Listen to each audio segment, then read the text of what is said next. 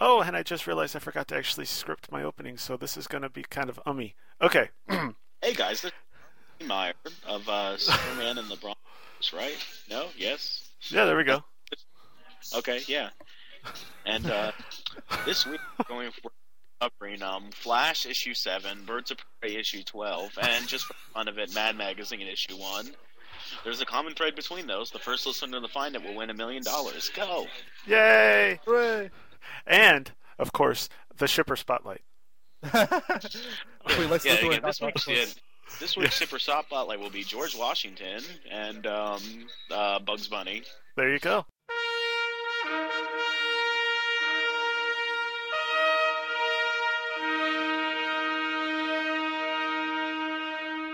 Rocketed as a baby from the exploding planet Krypton, Kal-El came to Earth, whose environment gave him fantastic powers. In Metropolis, he poses as TV newsman Clark Kent, but battles evil the world over as Superman.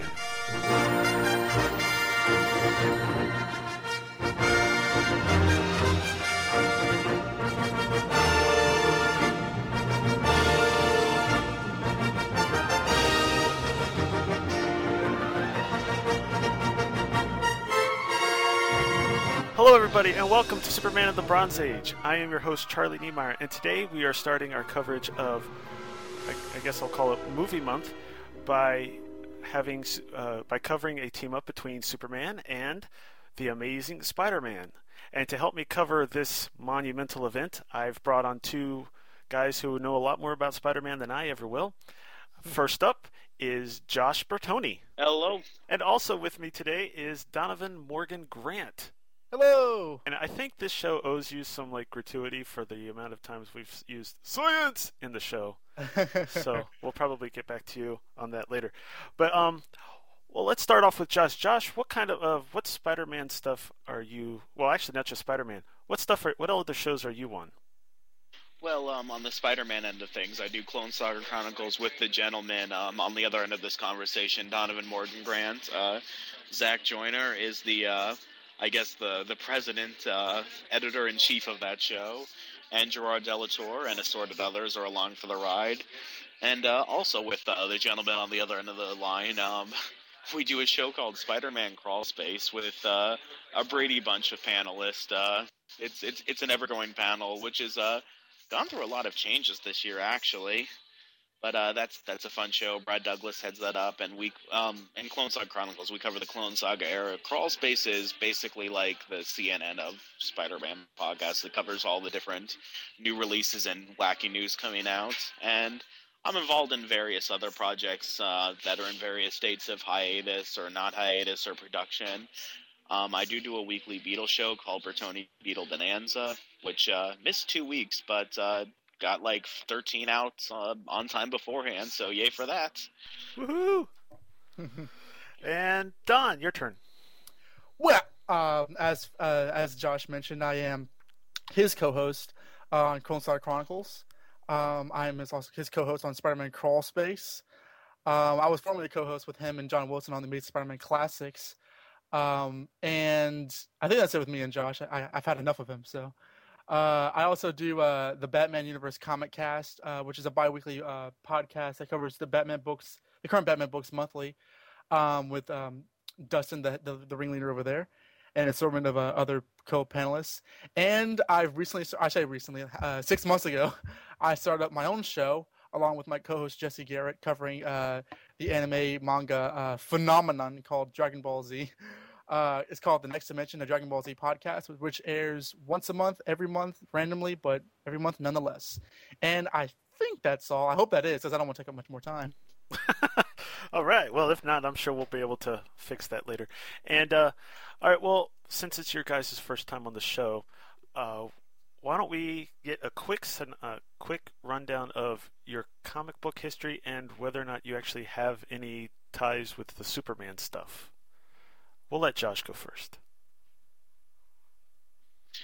Comic book history has been since I was 11 years old. I was collecting comics. I got into it because I grew up in the Fox Kids WB era of all those superhero cartoons like Batman the Animated Series, the Superman Animated Series, Spider-Man, and I didn't really watch that much of X-Men, but it was on there. Like the comic book culture was definitely very, very prevalent, in my youth. And even with all the movies and stuff that's out now, I think it was much more prevalent to us because we were getting on a more regular basis than the kids today are. Because we didn't have cable, so it was mostly the network cartoons. Now I guess it's more about SpongeBob or Phineas and Ferb and stuff. And we weren't allowed to own video games as children, and like I said, we didn't have cable TV at first, so I did a lot of reading of comics in my spare time, and since I was 11, and it's grown ever since then, and podcasting has been a great outlet for the hobby, and it's probably kept me more connected to the hobby than I would be otherwise, because I've lost interest at various points in my life since then, but the sense of community kind of keeps me in, and going to stuff like San Diego with other people, that's certainly fun. Superman, I've collected runs of his stuff at various stages, and there's different eras I enjoy. I mean, he's just one of those characters that you're always aware of. I mean, I watched the show when I was younger, but I mean, I always enjoyed Spider-Man and Batman more. When I read The Death and Return and Trade a few years after it came out, because I was too young to experience it the first time. But I do remember reading Electric Blue, that storyline, when it was new. I remember that, and I remember the fan outcry of that in the early versions of the internet. That was ruined forever, ever. And I watched Smallville and was a very big fan of it, almost all the way through. Episodes that really, really were bad, like Fortune notwithstanding. And I guess a few years ago, I did a few Superman projects for, there was a comic book community called Scans Daily on LiveJournal, and I thought it would be fun to look at the Lois Lane Silver Age series and, track her different weddings, engagements, dead husbands, and, estranged husbands, and put them in, these little charts, and I went through her whole series doing that, and I had an absolute blast. I really enjoy Silver Age Superman. That might be one of my favorite eras, and I think I said on Facebook once that they need to do what they did with Batman Brave and the Bold, but for a straight up adaptations of those Silver Age Superman stories, play them completely straight. It would be the best comedy superhero show ever. That would be awesome. I guess it's my turn, or is it your turn? Sorry. No, you go. Okay. Well, my horrible orange story begins in Superman Annual 25. No, it doesn't. But before I can even remember, I've been a Batman fan. It's a combination of the animated series and reruns of the 60s show. So even from straight from birth, I suppose I've had two ideas of Batman in my head and kind of running concurrently. So I never really knew much of a difference between Adam West and Kevin Conroy until I was much older. In fact, I literally didn't notice a difference between the original Dick Grayson Robin costume and Tim Drake's new costume. So I was a bit thick as a kid. But yeah, when the Spider-Man show different. came out, I got interested in him around 1994, and I became a huge fan ever since then at the age of 5. And Spider-Man and Batman are my main guys, although I've always had an affinity for Superman. He's sort of like an unofficial third place because I've watched all the shows. I've always enjoyed him. I was never very critical of him because he was just a fun character. He still is a fun character. And as I got older, I got into other characters like Green Arrow and Daredevil and the Punisher. But Spider-Man and Batman are the guys I always come back to. As I'm sitting right now in my room in Nashville, Tennessee, I'm surrounded by two sides of my huge collection, mainly Batman on the right side and Spider-Man on the left side, and assorted others like Daredevil and Superman peppered throughout. But those guys are always the one that come in first, and they got me in the game. I've been horribly addicted ever since. Sweet. And I won't hold it against you that you like Batman better. Well, thank you very much. I'd be really, really awkward if I did. Yeah. Otherwise, we'd just say, okay, well, it's nice having you guys on the show. We'll talk to you. No, okay. So I guess real quick, since you guys are on here to help, since you guys are so knowledgeable in your Spider-Man-ness, what are your favorite Spider-Man, not shows, what are your favorite Spider-Man stories? Good question. You want to go first, Josh? I guess so. That seems to be our yeah, that's our routine. pattern. Sorry. Okay. I really like the original Clone Saga, which is ironically done by the creative team that we're about to read. The Conway Andrew Clone Saga, just because, first of all, I think that Conway was a kid when he wrote it. I mean, I think he was a kid. I know he was a kid when he wrote it, and basically, I don't think he had in mind all like what I read from it. That when he wrote it, I think it was just like a story he was planning month to month because of an editorial mandate to bring Gwen Stacy back. But there's a lot of things I like about that story, and just the fact that thematically it's become, at least the way that I read it, and again, not the way it was intended, a story about Peter finally putting, Gwen's death behind him 2 years later and moving on with Mary Jane, and the memory of Gwen and having to put her behind him, that kind of manifests in the form of her clone. And of course there's the wacky stuff in there, which like Ame yelling at the scorpion that you can do without, but it's fun. I also like the way Roger Stern wrapped up the Hobgoblin saga in the 90s, because he was able to tie everything together that other people had written that was like in complete contradiction and make it all look like it had been originally planned. And the original trade paperback for that, not the new one that came out because it cuts out some of the extra features, but the original trade paperback is one of the best trade paperbacks ever. It's like it's why you need to get a trade paperback instead of the individual issues. It's like DVD extra features. You get author commentary and you get a timeline of each of the issues as when they originally occurred, complete with author notes about what was going on behind the scenes. And then there's like pictures in the back. Like if they talk about Jonas Harrow on page 4, you turn to the back and it says page 4, Jonas Harrow first appeared in this Roger Stern issue. And then you see a picture of him. And actually, Jonas Harrow first appeared in Stan Lee's run, but that's besides the point. But yeah, when they write stuff like that, it's really cool, and I love how they tied that together. So I guess those would be in my top 2. On my end, it's a good question. I love Jerry Conway's original run on Amazing. I love Stan's run because it's classic. But it's so much fun to read Stan's run and then lead into Conway and Romita Sr.'s run, because it was like Stan's characters getting older, and the lead up to the death of Gwen Stacy, and after that, it's just classic stuff. I adore the run between 2000 and 2004 with J. Michael Straczynski on Amazing and Paul Jenkins on Peter Parker Spider-Man. To me, that is the quintessential run. I know it's typical for people when they're of a certain age to hold a certain run close and dear to their heart because they are of a certain age. But to me, that's like I can always go back to those stories and recognize that they're not perfect, but still love them all the same and never really get away from that. You had John Romita Jr. doing the art for Amazing, and Mark Buckingham on Peter Parker. And just the way Peter was written just felt like it was the same character all those decades ago, just growing into a more mature character now.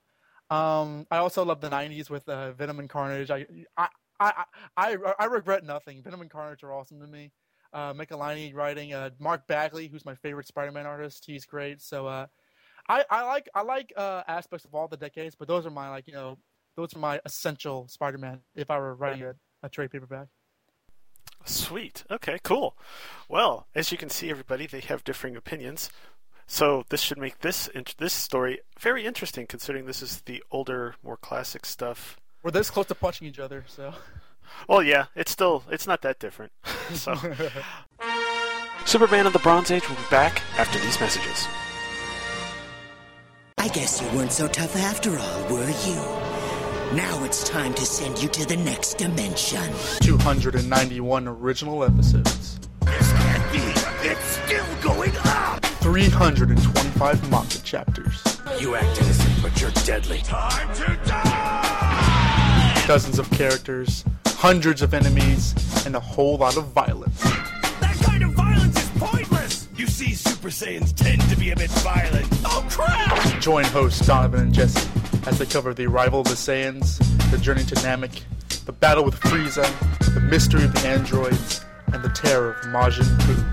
I lied when I said you could go. At least partially lied, for I will let you go to another dimension. The Next Dimension, a Dragon Ball Z podcast.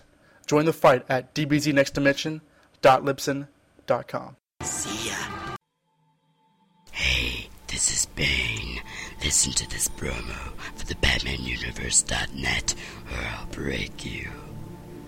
The BatmanUniverse.net, your source for all things related to the Dark Knight, including the latest news related to the comics, movies, TV, merchandise, video games, and much more. Each month, an assortment of podcasts are produced, including a bi-monthly comic podcast, special commentaries and interviews, the Batman Universe specials, and a podcast which delves into TV, movie, merchandise, video game news, and beyond. Keep up to date with everything about Batman, get to know the kooky and lovable casts of the podcasts, listen to in-depth conversations about the latest direct-to-video movies, and increase your knowledge about the Dark Knight and his family, only at the BatmanUniverse.net. I'm Dustin from the BatmanUniverse.net, and I approve this message.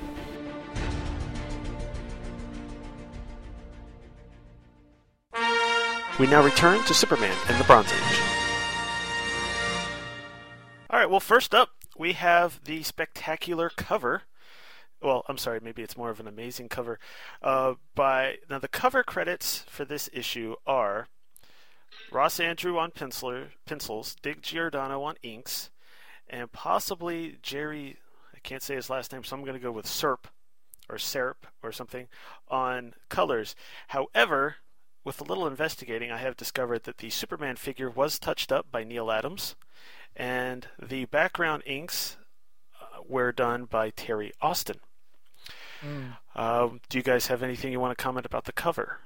Looking at it now, I can see Adam's hand in this, especially the Superman, and just the way he does the anatomy. I'm like, I always thought that's a really good cover, but it does, because it's not overtly Adams, but it is, like, around this time, obviously he's starting to work in DC heavily, and so when I can see that, and the very few images of Spider-Man I can see, I can definitely kind of tell now that you mentioned it, because I don't think I knew that beforehand. So yeah, it's with a trained eye that us nerds have, you can distinguish it. Exactly. Josh, you got anything? Just it's an iconic cover, looks like they're about to punch each other out, but I think it's I can't recall any homages right now, but I know that I've seen this homage at least in a few different places. Oh yeah, definitely. Definitely more than the other team-up covers, because I really can't recall any like super iconic Marvel DC team-up covers off the top of my head. Exactly, and I got to tell you, if I was going through a comic shop, of course this was tabloid size, so that would all automatically draw attention to it, but if I was even at a newsstand and I saw this cover, I think I'd pretty much go nuts. I would rob the place. Yeah, you've got some pretty awesome art. This is probably some of the best art from both companies at this point. And it's, two of the biggest heroes in comics at this point. So I thought it was a pretty cool cover. Now, from what I've unearthed, it appears that throughout the comic, as I go into the credits, it was written by Jerry Conway, as we mentioned, drawn mostly by Ross Andru. However, from what I found out, John Romita came through and took care of redrawing some of the Marvel faces, specifically the Peter faces, it appears. Yes, exactly. I didn't mean to interrupt, I'm sorry. No problem. Which is pretty obvious, as you could tell by Don's reaction. Now, they say some Marvel faces, so I'm guessing some of the others may have been touched up too. I don't know. I'm not as familiar with his art as I am with some of the DC stuff, so I don't know if it looks kind of like his Mary Jane for the most part, but I don't know about any of the others. And then as far as the Superman stuff, Neal Adams actually went through and did a lot of the redrawing of the Superman figures on a lot of the pages. Specifically, apparently, Ross Andru has a problem with perspective, I think. And so he went in and did some touch-ups. Now, it doesn't say he did any touch-ups on Spider-Man, but I would bet that if he didn't, Romita did. So I'm sure someone went through and fixed some of that. And as I said, Dick Giordano is the inker, but of course, background assists were done by Terry Austin. And also, he had some assists by Joseph Rubinstein and Bob Wiacek. Okay. The letters were all done by Gaspar Saladino, which, according to what I found, he did all of it. The colors were by Jerry Serp, which apparently he did all of it. Now, as far as editing, Carmine Infantino and Stan Lee are credited with most of the editing, but were also assisted by Roy Thomas, Julie Schwartz, Marv Wolfman, E. Nelson Bridwell, and I've also found out Len Wein could also be added to that list. And so I believe just about anyone that isn't Julie Schwartz or E. Nelson Bridwell, didn't Roy Thomas, Marv Wolfman, and Len Wein all serve as editors or main editors at Marvel at some point? Oh yeah, definitely. After Stan was completely out of the writing game, the last book he wrote was Spider-Man. I know Roy Thomas. I know he picked up for a few issues after Stan, and then Stan came back for a brief issues. Then it was Conway, but I believe Roy Thomas was the second editor-in-chief. I'm not sure when Wolfman came on. Maybe afterwards, and I know Wein came on around that time. But I know Roy Thomas was the second editor-in-chief at Marvel after Stan. Okay. At one point, most of the writers of Amazing Spider-Man became editors-in-chief. Yeah, good point. But so that's our cover credits, and of course those credits are all put on a big splash page featuring Superman flying up towards Spider-Man, who is using his web, I guess you call it web grip, to hang on to the side of a building as they look like they're about to fight each other. And this is called the Battle of the Century. And because it's such a big deal, they've given us 3 prologues before we actually get to the big chapter, or before we get to the big story. So, what we're going to do is we're going to break up into prologues and chapters, with each of us covering one apiece, and then coming around again because there's enough chapters for that. So, first up is prologue number 1, featuring Superman. And we start off in winter in Metropolis. And while some people have left town to go to warmer climates, Superman is still in town dealing with a giant robot who happens to be smashing its way through the city. As Superman flies up to the robot, it knocks him into a building, and after he catches the debris, Superman tries using his infrared vision to upset its internal circuitry. But the robot hits. I can't type. But the robot hits him with an inertia ray, sending him flying away out of control. At this point, the robot tears the roof off of the Metropolis Star Labs building and uses a pincer-like hand to grab a small device from a computer console and then appears to eat it.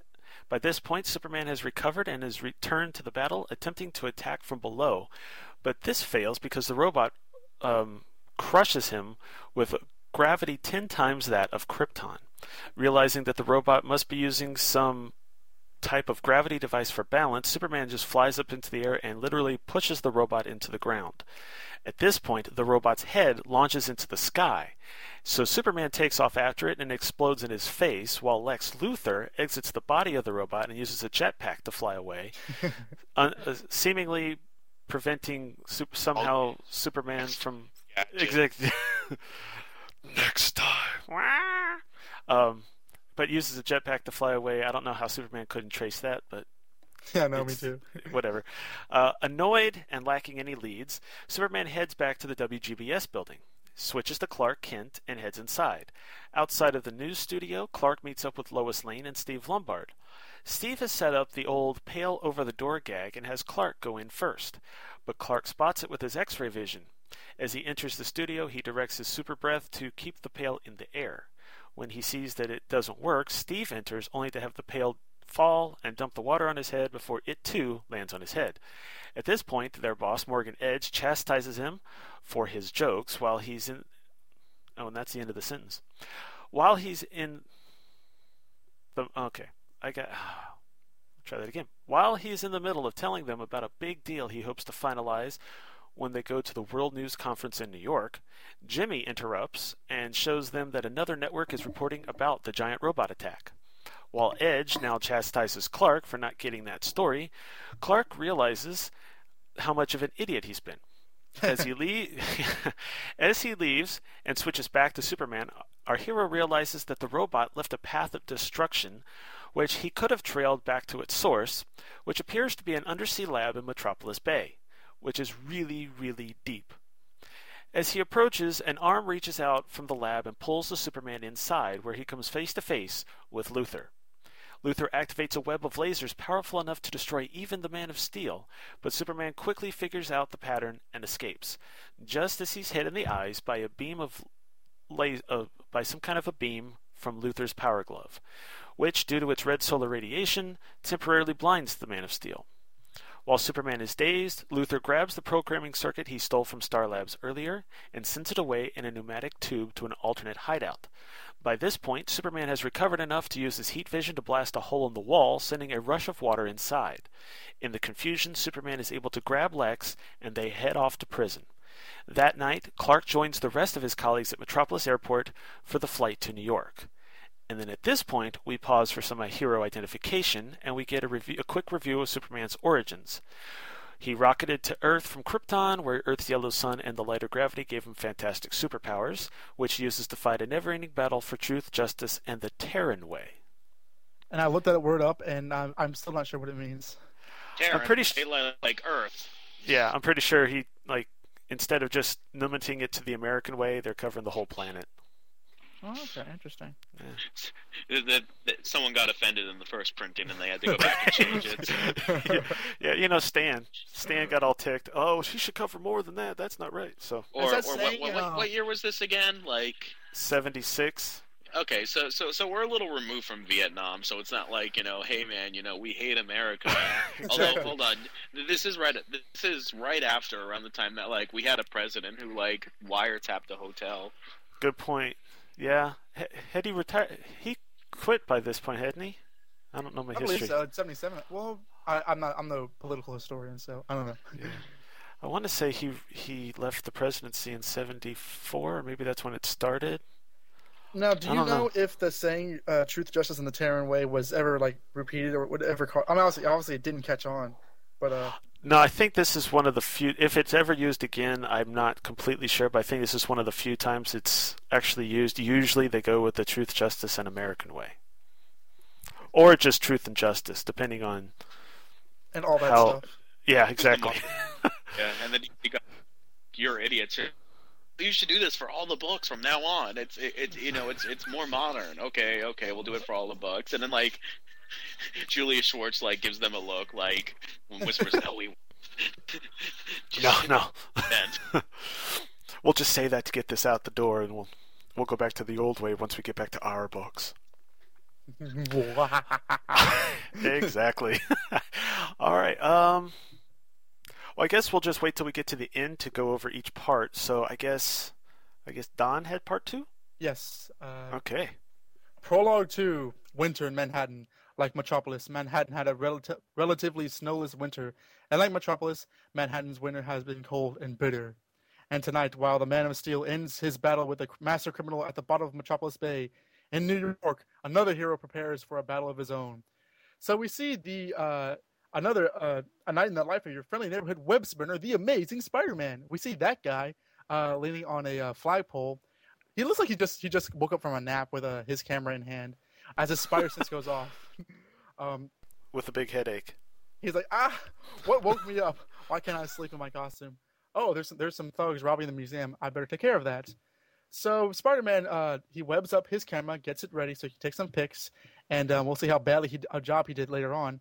But, the web spinner goes about his business. He beats them up, he cracks wise, and he figures out their master planner, a.k.a. Dr. Octopus. The same. After our last rather unfortunate encounter, I decided to take my planned outing in finer detail. Yet still, you persist in thwarting me, and for that you'll be amply punished. Look to the sky, Spider-Man. So Spider-Man looks up and sees the most ridiculous thing he's ever seen in his life. And he says as much.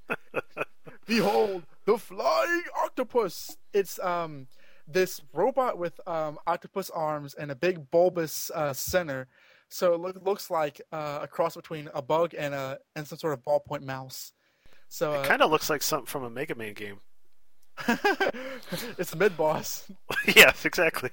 Dr. Wily's piling it. So Spider-Man says, "Eesh, and I thought the Spider-Mobile was a fiasco. Is that monstrosity supposed to impress me, Aki?" So Dr. Octopus has his feelings hurt for Spider-Man making fun of his new toy. So they battle, and Ock eventually knocks him out, but not before Spider-Man plants a little surprise, unbeknownst to the master criminal. More on that later. So Spider-Man is knocked unconscious, and when he wakes up, the cops think he stole and robbed the museum, of course. So they shoot at him, and he runs away. He changes back into a civilian identity as Peter Parker and goes to the Daily Bugle to cash in his check for the pictures he took. His boss, J. Jonah Jameson, chews him out, but Spider-Man, or I should say Peter, smooth talks his way in saying, "Hey, I got pictures of Spider-Man, Dr. Octopus, and the new robot, the Flying Octopus. You'll love these pictures. Shall I go on?" So Jonah changes his tone and pampers him and says, "Oh, I love you, I love you, I love you. You're my son." And 45 saccharine-filled minutes later, they get the pictures back that they ran on the front page for the evening edition, and the pictures are awful. So Jonah quickly changes his tune from I love you like my own son," and then when he says, I'll kill you with my bare hands." JJ. I'll shut your lying mouth forever. Exactly. And it's not like he's upset. He literally goes for him and goes to throttle him. And Rodney Robertson says, "Jonah, stop, please! Someone call the police." He doesn't say that last part, but he might as well. Jameson throws him out before he grabs his gun. And Mary Jane's outside to meet Peter. So Peter's down because he has a bit of the old Parker luck again. He promised Aunt May that he would take her and Mary Jane to the News Expo tomorrow. But he got the schedules mixed up, and now Aunt May is with Mary Jane's Aunt Anna out on vacation, so she'll miss it. So he's feeling bad about that. And then, but before Mary Jane can say any more, his spider sense goes off. His spider sense directs towards the Zeppelin hovering above the buildings. So he runs with a bad excuse, changes into Spider-Man, crawls up the elevator shaft, and plans to jump over, but he realizes that he has no web fluid. Whoops. So he maneuvers his fall like a skydiver and lands on the Zeppelin and bursts right through it because it's made of basically tissue paper because Dr. Octopus ran out of money. So Doc Ock is like, "How did you ever find me?" And we see a brief flashback that he dropped a spider tracer onto Doc Ock before he was knocked unconscious. So the two mortal enemies battle and fight, and they head towards the river, the Central Park Reservoir to be precise. So Spider-Man knocks him unconscious and flees away before the police come in, and the day is proverbially saved. But before we end on that prologue, we get another pause for hero identification.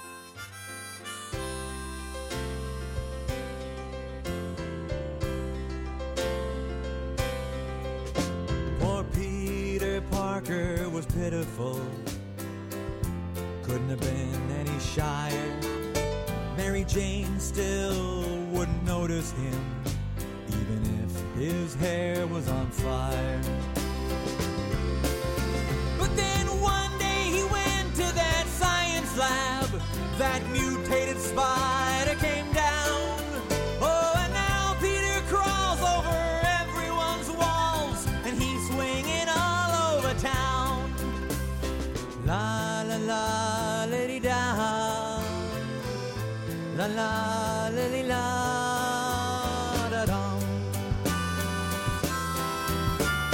Sling us a web, you're the Spider-Man. Sling us a web tonight, 'cause we're all in the mood for a hero now, and there's evil doers to fight.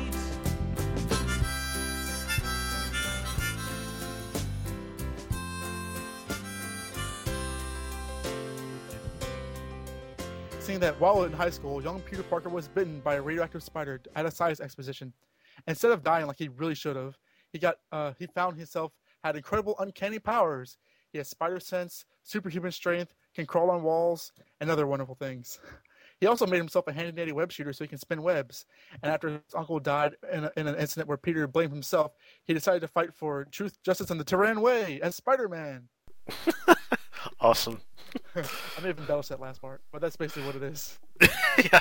Well, it works. And I believe that's the end of that prologue. All right. Josh, you're up. So going into there might be a delay because I talk right after you introduce me, but then it sounds like you guys are waiting. But it shouldn't be too much of a problem. Anyway, Prologue 3, for some reason, the government, I guess reasons of plot, has decided that Dr. Octopus and Lex Luthor would stop escaping from prison so darn fast if they were sent to a special New Mexico facility instead. But this doesn't work because Lex's incarceration lasts all of about 5 minutes. But we'll get to that. He and Otto Octavius recognize each other, because they've I mean, they're both famous in their own worlds, and these two people have always been in the same universe. And they exchange pleasantries like, huh, why, I kill your enemy if you'd kill mine. Not if I kill your enemy first. Huh, it's almost as if that we'll escape from here and kill each other's enemies. While the guards are like, scratching their chins, wait a minute, I don't think this is hypothetical. It turns out that even though Luther was searched, he was, I'm going to try and say this, was wearing a fake epidermis, which has sonic weapons underneath. Okay. As you do. That was a hard pill for me to swallow, along with a lot of other stuff Lex did here, like have a giant undersea robot and a jetpack and a Megazord that he built. Exactly. He built a Megazord. Okay, but anyway, he's Zordon. So he takes off his fake epidermis. I can't believe I'm saying this, and uses it to reactivate Dr. Octopus's arms, which with the arms reactivated, he busts out of the jail, rescues Lex, and we end this prologue with an image of Lex hopping onto Otto Octavius's back and riding away in a very comical looking image, which I don't know why that image hasn't been made its rounds on the internet more often. That's one of those out of context images that's just classic. Yeah, that's actually more hilarious than I thought. You ride the Octopus machine, only 25 cents. Exactly. Oh, it's terrible. All right, and you have your villain spotlight. Oh, okay. I didn't write a thing for them, but I mean, it's simple enough. It's, Dr. Octopus, he was a physicist, and oh, look what happened. Now he's a criminal, and he's got arms. Lex Luthor, let me see, he was a childhood friend of Superboy's. Now he builds Megazords and robs stuff. Oh, there you go. I guess he lost his hair for some reason. Yes. In a science experiment. Gone wrong. In a science experiment gone wrong! Yay, we got it. I had to do it. All right. Thank you. Check, please. Yeah, it's already on its way. Oh. Okay. Which brings us to Chapter 1, A Duel of Titans. We begin our story at the World News Conference, and after a quick cameo by Robbie Robertson and Ned and Betty Leeds, in which point we never ever see them again throughout the story, Jameson sees Peter and tells him he'd like a word with him. Peter declines, stating that he promised Mary Jane that he'd relax today, at which point Jameson basically jumps down his throat for not being very hardworking or diligent, and sometimes he's not even sure Peter's a photographer. So Peter responds by basically telling Jonah that he can take his job and shove it, and walks off in a huff, at which point MJ calms him down so that they can enjoy the show. Meanwhile, Clark and Lois are checking out ComLab number 1, which is a communications satellite, and it actually garners more interest from Clark than Lois, who thinks it's kind of boring. Then Clark's superhearing picks up Edge talking to someone, stating that it might be a good idea to have Walter Cronkite cover the conference for WGBS.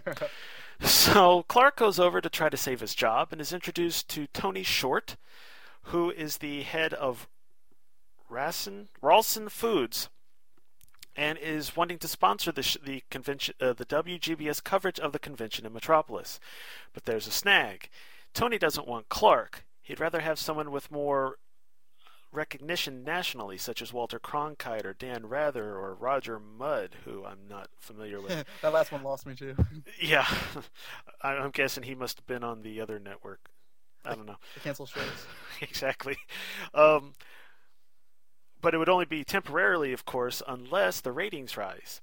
So Lois tells Clark that he needs to say something about it, and Clark just decides he's going to let it go for now, which ticks Lois off, and she goes off in a huff herself. Heading back over to the ComLab satellite, she sees that there's a scaffold that would allow her to climb up and get some exclusive pictures of the ComLab. So as she's climbing up, still ticked, she slips because she's trying to climb a ladder in high heels. But she's caught with an easy miss, I've got you, from Peter Parker, who, by the way, also is up there to get some exclusive photos, so I guess they won't be too exclusive anymore. So after they introduce themselves to each other and they realize who they are and are actually pretty impressed by who the other person is, they climb back down and see that Mary Jane is pretty jealous. and comes out claws first. But Lois calms her down, telling her that Peter's cute, but he's a bit young for her. Besides, she's got her eyes on Superman, who at this moment flies down as if to say hi to Lois. But instead of landing, he blasts both women with some kind of vision power, and they both end up disappearing in a dazzling array of light, which of course shocks both Peter and Clark, because, well, Peter's shocked, of course, because, they just disappeared and Superman did it. Clark's a little surprised because, he's Superman and it wasn't him. So Peter goes looking for phone booths, but Ma Bell recently replaced all of the phone booths with stalls, so he can't really hide in there. So he goes to the roof, changes his clothes, and heads off to go after Superman. Chapter 2. Who's next? That would be me, Chapter 2. Well, Sweet. The two meet on the roof in this historic meeting. Spidey goes to attack Superman, thinking that he was the one who zapped MJ and Lois because, well, he saw Superman do it. And Superman goes to attack Spider-Man because he saw Superman zap MJ and Lois. So Spider-Man's nearby. He's probably involved. Isn't that how it normally works? This must be Spider-Man. Who else could do that stuff? Yeah. Well, Superman has one thought balloon, because of Spider-Man's reputation, he must have been behind a fake Superman, not my enemy at large or anything like that, or one of the other people who's it can't be a Bizarro or anything like that. And well, they duke it out as Otto and Lex are giggling from a rooftop nearby, and you can see via the art that Lex was the fake Superman. And they decide, to spice things up a little bit by shooting Spider-Man, No. Okay, let me finish. by shooting Spider-Man unseen, he can't see this ray being shot at him, so he doesn't know what's going on, with a Red Sun radiation gun, which gives him an edge to fight against Superman, which begs the question, why hasn't Lex, shot himself with this gun? Well, I guess he found out what happened in the 80s with using himself with kryptonite. The two heroes keep beating each other up. Instead of talking about the fact that this is a misunderstanding, Spider-Man is a little surprised about his extra strength, but I actually love this. First he assumes he's just taken some, vitamins or something good, but I love when he's like, this Superman's not as tough as everyone's saying he is. Look at me, I'm beating him up. And Superman's thinking the opposite about Spider-Man, wow, he must be stronger than I thought. Superman almost punches his head off, which is really funny, and I actually found this page a little bit of force draw. I'm oh no, his head almost came off. Must stop my punch. It's but he couldn't stop the wind. And then Spider-Man gets sent a mile away, Wile E. Coyote style. He comes back and says that, and then Superman's hold on a second, Spider-Man, fighting won't get us anywhere, even though I just punched you a mile away. The radiation gun wears off, though, and Spider-Man wonders, hey, how come Superman got so hard? So he punches Superman until he basically gets worn out. And then the two finally compare notes, which is what they should have done in the first place, because I could see why Spider-Man would think that Superman did this, but, he's been impersonated so many times. I don't know. Anyway, they have a classic, let's shake hands and team up and get these guys panel, which brings us to Chapter 3. Yes, it does. Chapter 3, titled "A Call of Battle to Battle." Of battle. It's kind of folded there. Anyway, Spider-Man and Superman arrive at the old Penn Central Railroad yard. I forgot why they go there, but they suspect that Luthor or whoever's behind the crazy Superman and the women's disappearance must be over there. So Superman dubs it the headquarters of our super imposter. Spider-Man elects to take a look-see first, and finds out that the rooms are beset with a bunch of traps. The floors have machine guns and the floorboards. The walls are electrified, and the ceilings are red hot. So Spider-Man can barely do anything. So he just jumps around and barely survives. Superman says, "I've stared at this wooden wall long enough. It's my turn." So he just bursts through without a care in the world, or waiting for his partner. So Spidey and Supes get in the same room at the same time, where Lex Luthor and Dr. Octopus are patiently waiting for them. Lex is all relaxed in his chair, and Dr. Octopus is, he looks like he's hungry. They're like, "I know you. the heroes are like, what did you do with Lois Lane and that red-headed kid who was with her? And so Lex Luthor turns on his television and sees that Lois and Mary Jane are seemingly arguing while they're being strapped to a pole. Like, I'm noticing this just now. Mary Jane has her finger to Lois, like, "Stay away from my man, honey." Although there's no dialogue, so we can only assume that's what she's saying. I'll shut your line mouth forever. Yeah, that's right. Mary Jane reminds Lois of Lana, so that's why they don't like each other. Oh, there you go. That's the line from a Lois Lane and Lana Lang story where like Lois is put on trial for like murdering Lana after she like Lana dies and Lois publicly said on TV like the night before, "I'll shut your lying mouth forever." Oh God. So Lex and Otto can barely contain their laughter because they have these hilarious looking grins on their faces. So Spider-Man says, "I'll shut your lying mouth forever," but before he can do anything about it, the two disappear. It was a hologram the entire time. Spider-Man says, "Well, I can figure out where they went by reconfiguring this control station over here." So before he starts typing on there, Superman's like, "No!" and uses his super breath to blow Spider-Man away before the explosion does, which elicits from the computer console. Strangely, Spider-Man's spider sense didn't go off, but we don't worry about that. Spider-Man is still alive for now. Too bad that the computer busted, but of course, Superman has super speed and super photographic memory. So he reassembled the computer from the smallest circuit up, and the time it takes to blink an eye, he says. So Spider-Man does reconfigure and find out where Ock and Otto are. 3.04 degrees south latitude, 37.22 degrees east longitude. And if I know my geography, that's Africa, isn't it? To be specific, Spider-Man, that's Mount Kilimanjaro. That's what I said. Yay! It's amazing how a web slinger from New York would know that. But... So, let me get through this room. Oh, I can't do it. Don't worry, I'll bust through the wall. Let me touch this computer. No, don't. It'll explode. I'll do it. Hey, I know this latitude. This is the continent. Actually, it's this exact mountain. At that point, I want to say to him, "Shut up and let me have one victory." Please. That's Africa. Actually, it's this exact mountain in Africa. That's what I said. So Superman flies Spidey, who's using Webb's air skis as though he were what's the guy's name from Fourth World, the Black Racer. There you go. From that guy, and they arrived at Kilimanjaro, where they run into a bunch of warriors of the Maasai, a nomadic tribe familiar to that region. So they're asking, "Hey, have you guys seen any supervillains running around?" And a tribeman says, "One is a man of many arms," but he's immediately interrupted by RuPaul, or a guy who looks like him, a guy with pink hair and lots of beads. "You're Superman, aren't you? I saw photos of you when I studied in London. My name's Nunchaka, and if there's anything you need, I'm your man." So they take him to the leader of the village, who requests a demonstration of their powers.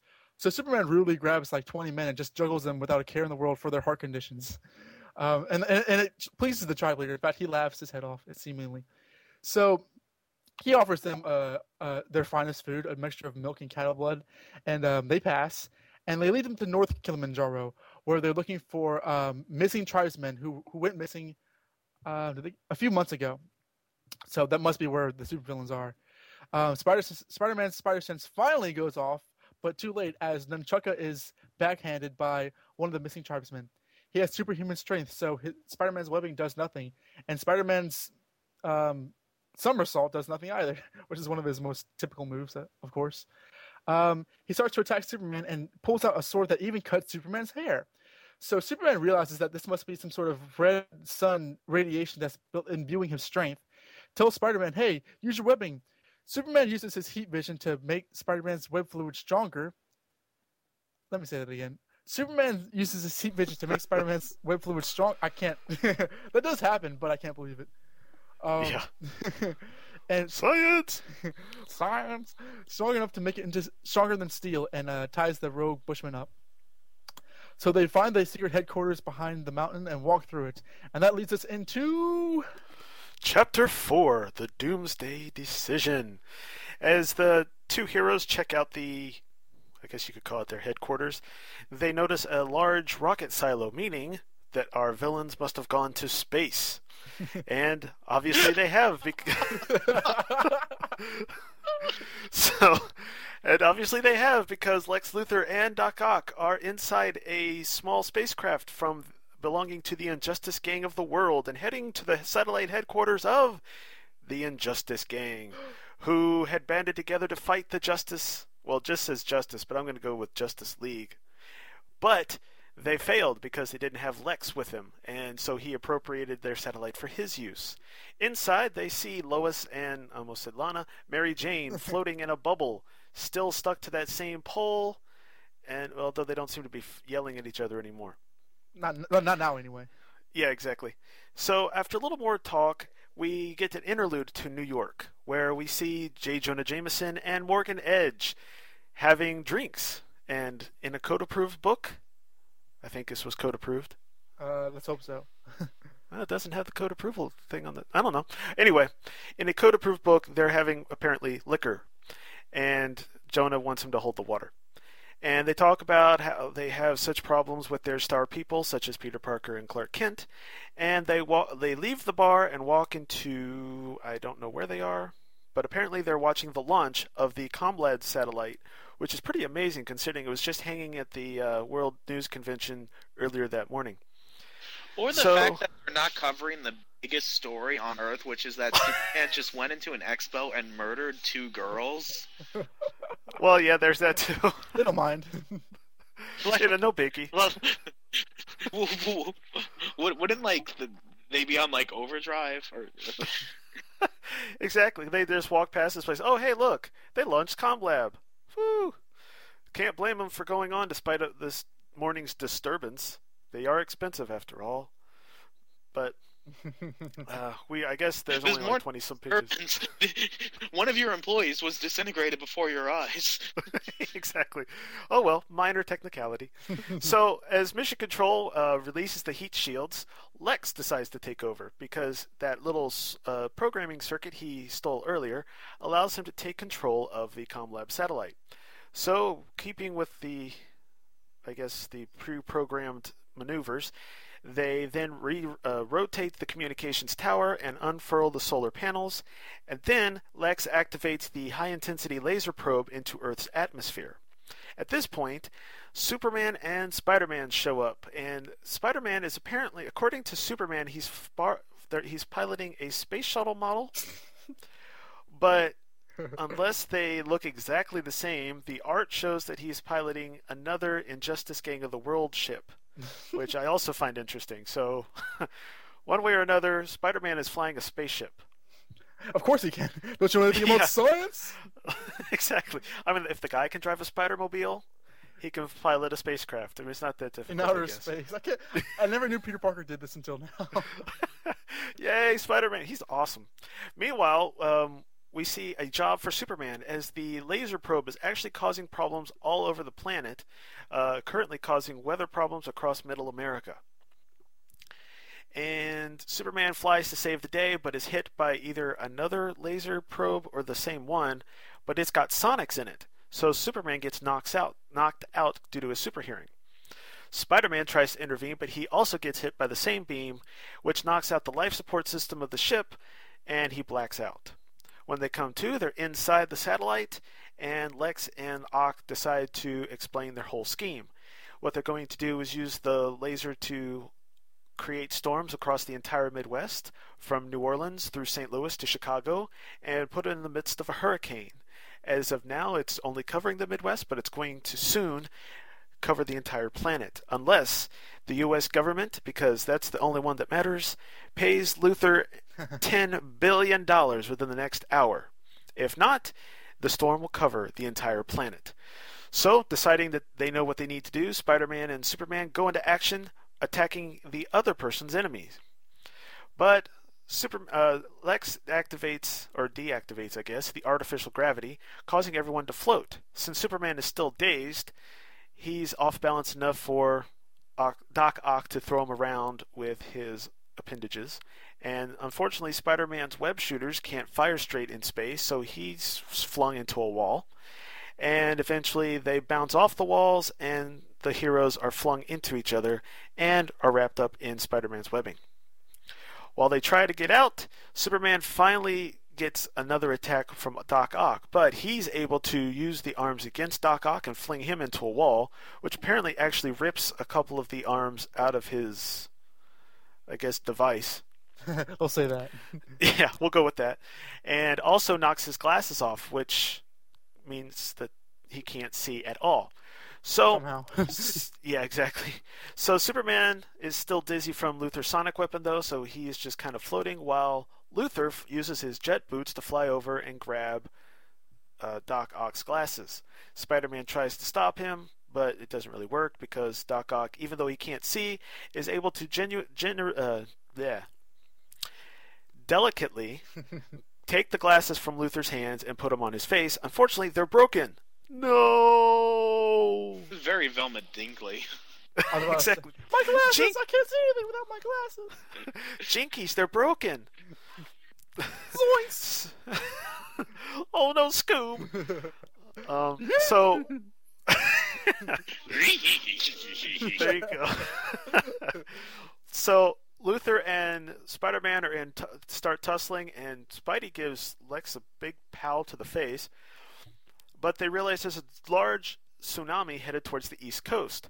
So Spider-Man says that he can take care of the two villains, even though he hasn't done a very good job so far by himself. And Superman needs to stop the bad guys, the tidal wave. So Superman heads out, but Lex is able to close the airlock, which is futile, of course, because Superman can just bust through, and he flies down towards the Earth at super speeds. Meanwhile, Spider-Man is actually getting all wrapped up in Doc Ock's arms and actually gets Lex. Well, he doesn't really get Lex to do anything. Lex starts gloating and says that in moments the chain reaction will start, and what began as a simple blackmail plan will end in the glorious destruction of a planet which once held my genius in contempt. That's why I brought Superman here through Miss Lane, to witness the final culmination of my black ambition. To which Spider-Man goes, "Oh boy," and we get nice music from Starbucks. And Spider-Man tries to point out to Ock that Lex has gone a little crazy and is going to destroy the whole Earth, which causes Ock to go against Luthor, and he busts the computer equipment, basically turning off the ComLab satellite. So now the villains are fighting each other, which eventually causes Spider-Man to be able to get loose as Superman heads down to Earth to take out that tidal wave, which looks like it's getting even bigger. And if he can't stop it, basically the whole East Coast. Goodbye Boston, goodbye New York, goodbye Washington. Well, you get the point. At this point, Superman deduces that the tidal wave is 1 mile high and about 200 miles long. So, flying at super speed, he shatters the sound barrier, moving at Mach 1 through Mach 2, Mach 3, and creating a wall of sound, which meets the onrushing wall of water, and they cancel each other out, leaving nothing but calm water beneath him. Meanwhile, Spider-Man is finally able to get another good pop on Lex Luthor and knocks him out. Afterwards, looks like, I don't know where they came from, but apparently Spider-Man is able to web swing the big bubble with the girls in it down to the top of a tall skyscraper I'm guessing they're in New York again. The villains are all webbed up, and Spider-Man and Superman say they hope they'll meet each other again, and they leave the girls to fend for themselves on the roof with apparently no door on it as they take their villains to their respective prisons. The end. Or is it? The end! Lois pushes Mary Jane off the building. No way. Awesome. But not quite. There's still our ever-loving epilogue. That's a very Stanley thing to say. 20 minutes later, after delivering their respective villains to their respective jails, the two respective heroes switch to their respective alter egos as Clark Kent and Peter Parker. They both walk in. Actually, Clark does get there back before Peter does, to meet J. Jonah Jameson and Morgan Edge and Lois and MJ. They say, "Oh, we both got the same story. You got the photos and I got the news. It seems we covered the same event, Parker, although I don't recall seeing you there," Clark Kent says. "I stick to the shadows, Kent. Apparently just like you and Batman." well, Jonah, do I get a raise? So all is well that ends well, and as Jonah and Morgan Edge sit there and continue to drink liquor, Peter, MJ, Clark, and Lois walk into the sunset, And this, folks, is definitely the end. For tonight, anyway. Or is it? Yes, it is. Dun, dun, dun. Only 92 pages later. Oh, and look, MJ and Lois are alive, which is something that we care about as editors. Yeah, they look like they're just sitting down having drinks. Yeah. Well, wasn't anyone looking for us? Didn't you wonder where we were? It was a news expo. It was like, all very confusing. We just went and had drinks and watched the launch. No biggie. What's your name again? Yeah, exactly. Superman of the Bronze Age will be back after these messages. Gathered together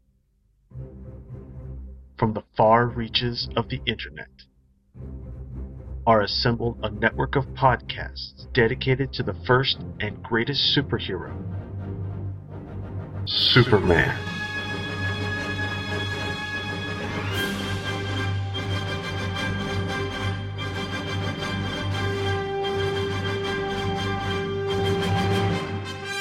The Superman Podcast Network is dedicated to covering all aspects of the Superman legend, featuring The Thrilling Adventures of Superman, Golden Age Superman, the Superman Fan Podcast, Superman in the Bronze Age, From Crisis to Crisis, a Superman podcast, I've got a few things to say about Superman. The Superman Vidcast, the world's best podcast, and Radio KL from SupermanHomepage.com, as well as the audio dramas Superman, Last Son of Krypton, and Supergirl, Last Daughter of Krypton from Hendon Audio Production. Join hosts Michael Bradley, John Wilson, Billy Hogan, Charlie Niemeyer, J. David Weeder, Jeffrey Taylor, Michael Bailey, Scott Gardner, Cayman Stoll. I'm Isaac. I'm Adam. Steve Eunice, and co-host Scotty V at SupermanPodcastNetwork.com.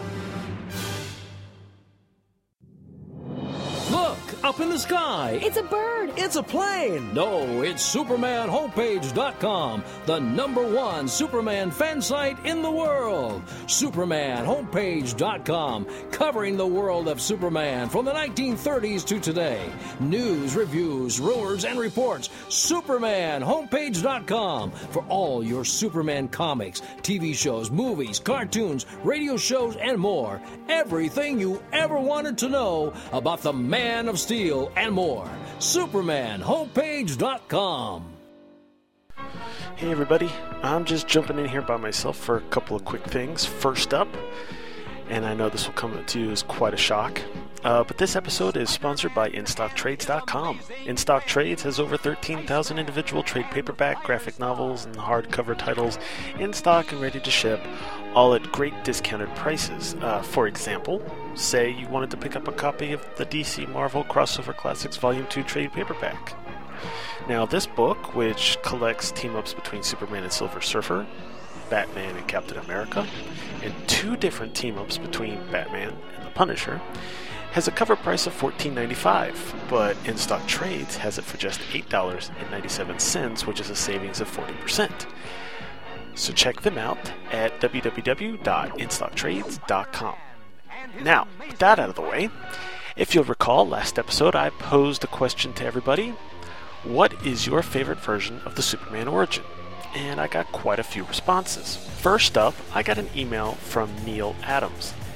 No, not that Neil Adams. And Neil says, "Hi Charlie, just wanted to say that yours is one of the several podcasts I listen to, and it's good to hear you back. I'm especially looking forward to your coverage of the Superman Spider-Man crossovers and Superman vs. Muhammad Ali. Are you planning on reviewing the Superman films as well? Anyway, I'm writing this email in response to your request for us Superman fans to give you our opinion on what's the best origin story. I've divided my answer in 2, one for other media and one for the comics. In the case of the comics, it really comes down to 2 choices: the Man of Steel miniseries from 1986 and the 12-part Birthright series by Mark Waid. Man of Steel, for me, redefined the Superman origin with healthy dollops of the films. I was blown away by John Byrne's art and the depictions of Krypton, the Kents, Lois, Lex, and basically everything was great. I could go further and talk about specifics such as keeping the Kents alive, and making Superman the disguise and less powerful, and omitting Superboy, but you mentioned that you were going to read these messages on the air, and well, you have other things to do. Thank you, Neil. As for Birthright, I think it neatly updated the Man of Steel story, and I really like the art and the plot, and have read all 12 issues in one sitting on a couple of occasions. I believe it's one of the inspirations for next year's Superman film. I would also love for this to be adapted into a DC animated film. Perhaps in order to do it justice, split it into two as they are going to do with The Dark Knight Returns. As for other media depictions, for me there's only one choice, and that's Superman the movie, specifically the 2001 DVD or director's cut. It's the closest thing I have to a favorite film, and from the opening credits with John Williams' incomparable score to the wheat fields of Kansas, Superman's first night, and just so on, it's positively awesome. Over the last few years, I've followed a certain tradition, namely around New Year's Eve, I sit down in front of my TV and put on the various making of documentaries about Superman the movie, preceded by a Look Up in the Sky documentary, and culminating in watching the DVD Pure Magic. Keep up the good work. Neil Adams, Cardiff, UK. Thank you very much, Neil. As far as your questions, for me, I do plan on covering the Superman films. I don't know when, but I have plans for covering all 4 of the Christopher Reeve films, since basically they were out in the Bronze Age. The 4th one I know is kind of iffy, but I'm going to fudge it a little since it's part of the same continuity, if you want to go into that. So yes, I will be covering those. So thank you for writing in, Neil. Now, I also posted it on Facebook. This show has both a Facebook group page and a Facebook fan page, because I got a little crazy when I was making them. So when I posted it on the group page, I got a little bit bigger response. So here's what I got. Greg Barr responded that he liked The Man of Steel. It was his first comics origin story, and the origin in the Daily Strip is a close second for him. Scott Gardner of Two True Freaks says that as much as I dig Man of Steel, I do have my quibbles with it. I would have to say the one from Amazing World of Superman. I love that version. Of course, that covered that in episode 50, so hopefully he listened to that. Michael Bailey of so many podcasts. He does From Crisis to Crisis, a Superman podcast with Jeffrey Bailey. Wow, Jeffrey Taylor. He does several of the Two True Freak shows with Scott Gardner and Chris Honeywell. And he's on Pad Smash, Incredible Hulk podcast with J. David Weeder and Lee Busby. So he's a pretty busy guy. He also has a couple of his own shows, so I'm sure you know, if you're listening to this show, I'm sure you know who Michael Bailey is, especially since he's been on the show before. So anyway, Michael says, I haven't listened to the coverage of it yet, unfortunately. But oddly enough, Action Comics 500 is my favorite telling of the origin. It may sound odd for a post-crisis kid to say, but that issue was a joy to read and really lays out the Silver and Bronze Age Superman in one convenient story. My favorite version of the origin is the post-crisis one. While I like the way the creators laid out the origin of 500, I prefer the Byrne concept of Krypton more than the Silver and Bronze Age version. Alan Leach Jr. says, I have to go with Scott. The Amazing World of Superman version is my favorite. And let's see, Eric Mannix posts that he likes Man of Steel, although he likes Birthright as well. So he agrees with Neil.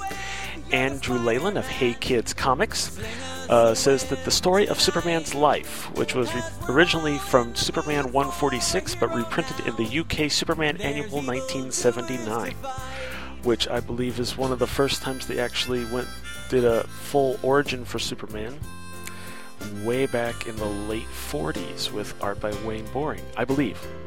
I might be wrong on that, but I believe that's that one. Adam Deschanel, who you may remember me mentioning last episode, is my editor on Slipstream at clockworkcomics.co.uk, and is also a contributor to the Superman homepage. He says, in print, I enjoyed Birthright and Man of Steel, and on TV, I liked Lois and Clark's episodes with the glowing orb. And Michael Bradley of Thrilling Adventures of Superman and Green Lantern's Light posts that he likes the one where Krypton is doomed. I'm going to go with that he likes them all, but I'm pretty sure it's doomed in all. So that's from the group page. The fan page, I had a few more responses. John M. Wilson responded first on this, which John, who you may know, has his own Superman show, Golden Age Superman, as well as The New 52 Adventures of Superman, which he co-hosts with J. David Weeder and Michael Kaiser, as well as, well, that's the shows he currently has. He's also been known for his show Amazing Spider-Man Classics, which he used to host with my fellow co-host for this episode. But John says, I should probably say Man of Steel for its complexity and depth, but that may be because I know it so well. The current origin, though not yet complete, also has me seriously intrigued. But at the end of the day, I'm going to have to register my vote for the Golden Age origin as told in the opening newspaper strips of 1939. That is my favorite of all. And Michael Kaiser, who I just mentioned, was on New 52 Adventures of Superman, and also used to be on Legends of the Batman on and off, has said, I guess Man of Steel, though I feel like I'm forgetting something better. And J. David Weeder responds with Superman from Krypton to Metropolis. So thank you, everyone. And now, back to the show. And I heard Harry said he wants Spider-Man dead. But his buddy Pete he can trust. We now return to Superman in the Bronze Age.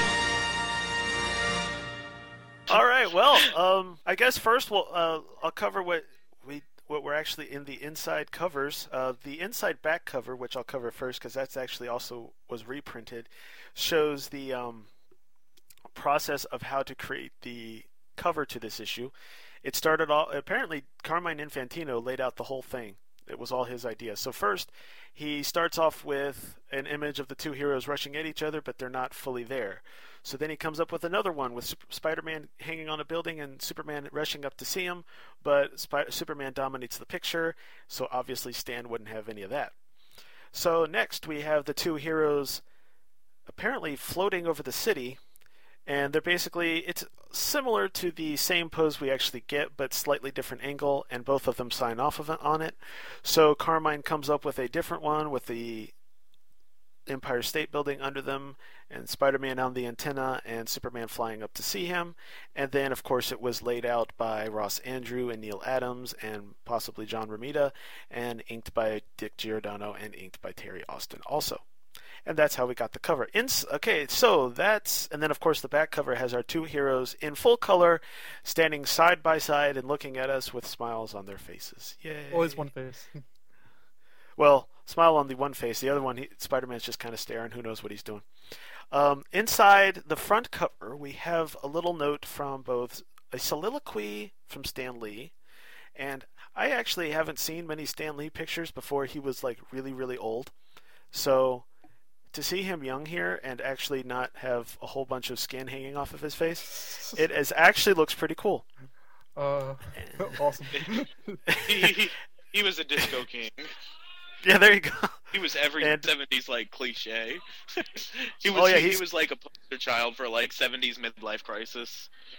He's definitely rocking the Magnum mustache. Awesome. It's pretty. No, see, he doesn't have his glasses on though, so that's also throwing me off. I know he usually wears the glasses. And then of course we have Carmine Infantino smoking a cigar in the other picture. And both of them, I'm not going to go through and read them, but basically it talks about how cool these projects are and how much money they hope to get from it.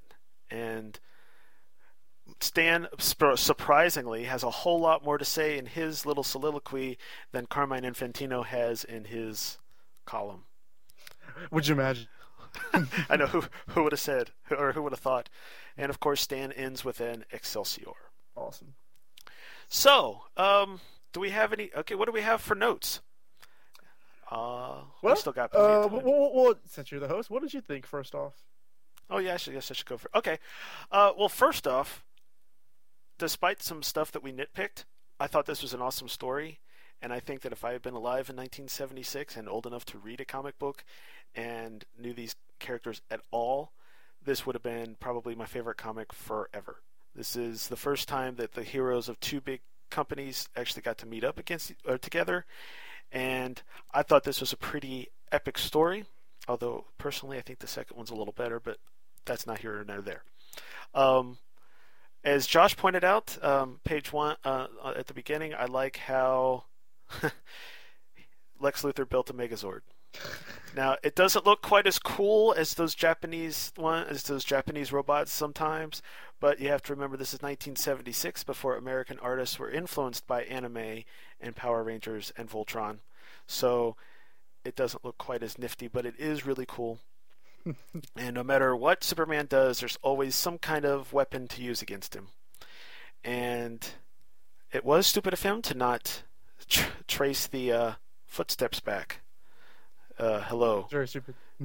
Yeah, but then if he had, we wouldn't have been able to meet, gone to GBS and learn about Clark's life, which also is really cool because I like how both of these prologues basically give you a full adventure in the lives of both characters, so you almost get a taste of what their comics would be like. So that was cool. Yeah, that was nice, yeah. And let's see. And speaking of all the different artists, I thought it was pretty interesting. First of all, I want to know how Lex got to the underwater base with a jetpack. Because he probably turns into a submarine. Okay, there you go. Yeah. And I thought it was interesting and ironic that the undersea lab has apparently spider legs, as if to foreshadow the future. And some of these faces look like artists. One of the Superman artists, I don't know if you guys know your Superman artist, but Kurt Swan is one of the big Superman artists. Oh, yeah. Especially of the Bronze Age and the Silver Age. And on page 11, the Lex and Superman on the bottom two panels definitely look like he drew them, at least on the faces. So I don't know if maybe they decided to just bring everybody in and just not give them credit. Well, yeah, Romita was the Spider-Man big cheese, and Kurt Swan was the Superman big cheese, so I wouldn't be surprised, although obviously Adams did do some other stuff. Exactly. And then page 12, we have Superman doing the disco, trying to dodge the lasers. Thank you. Hot stuff, but never mind. I shouldn't sing.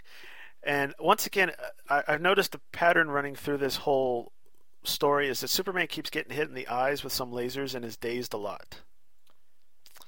That's his real weakness. Yeah, it's not kryptonite, it's dazing.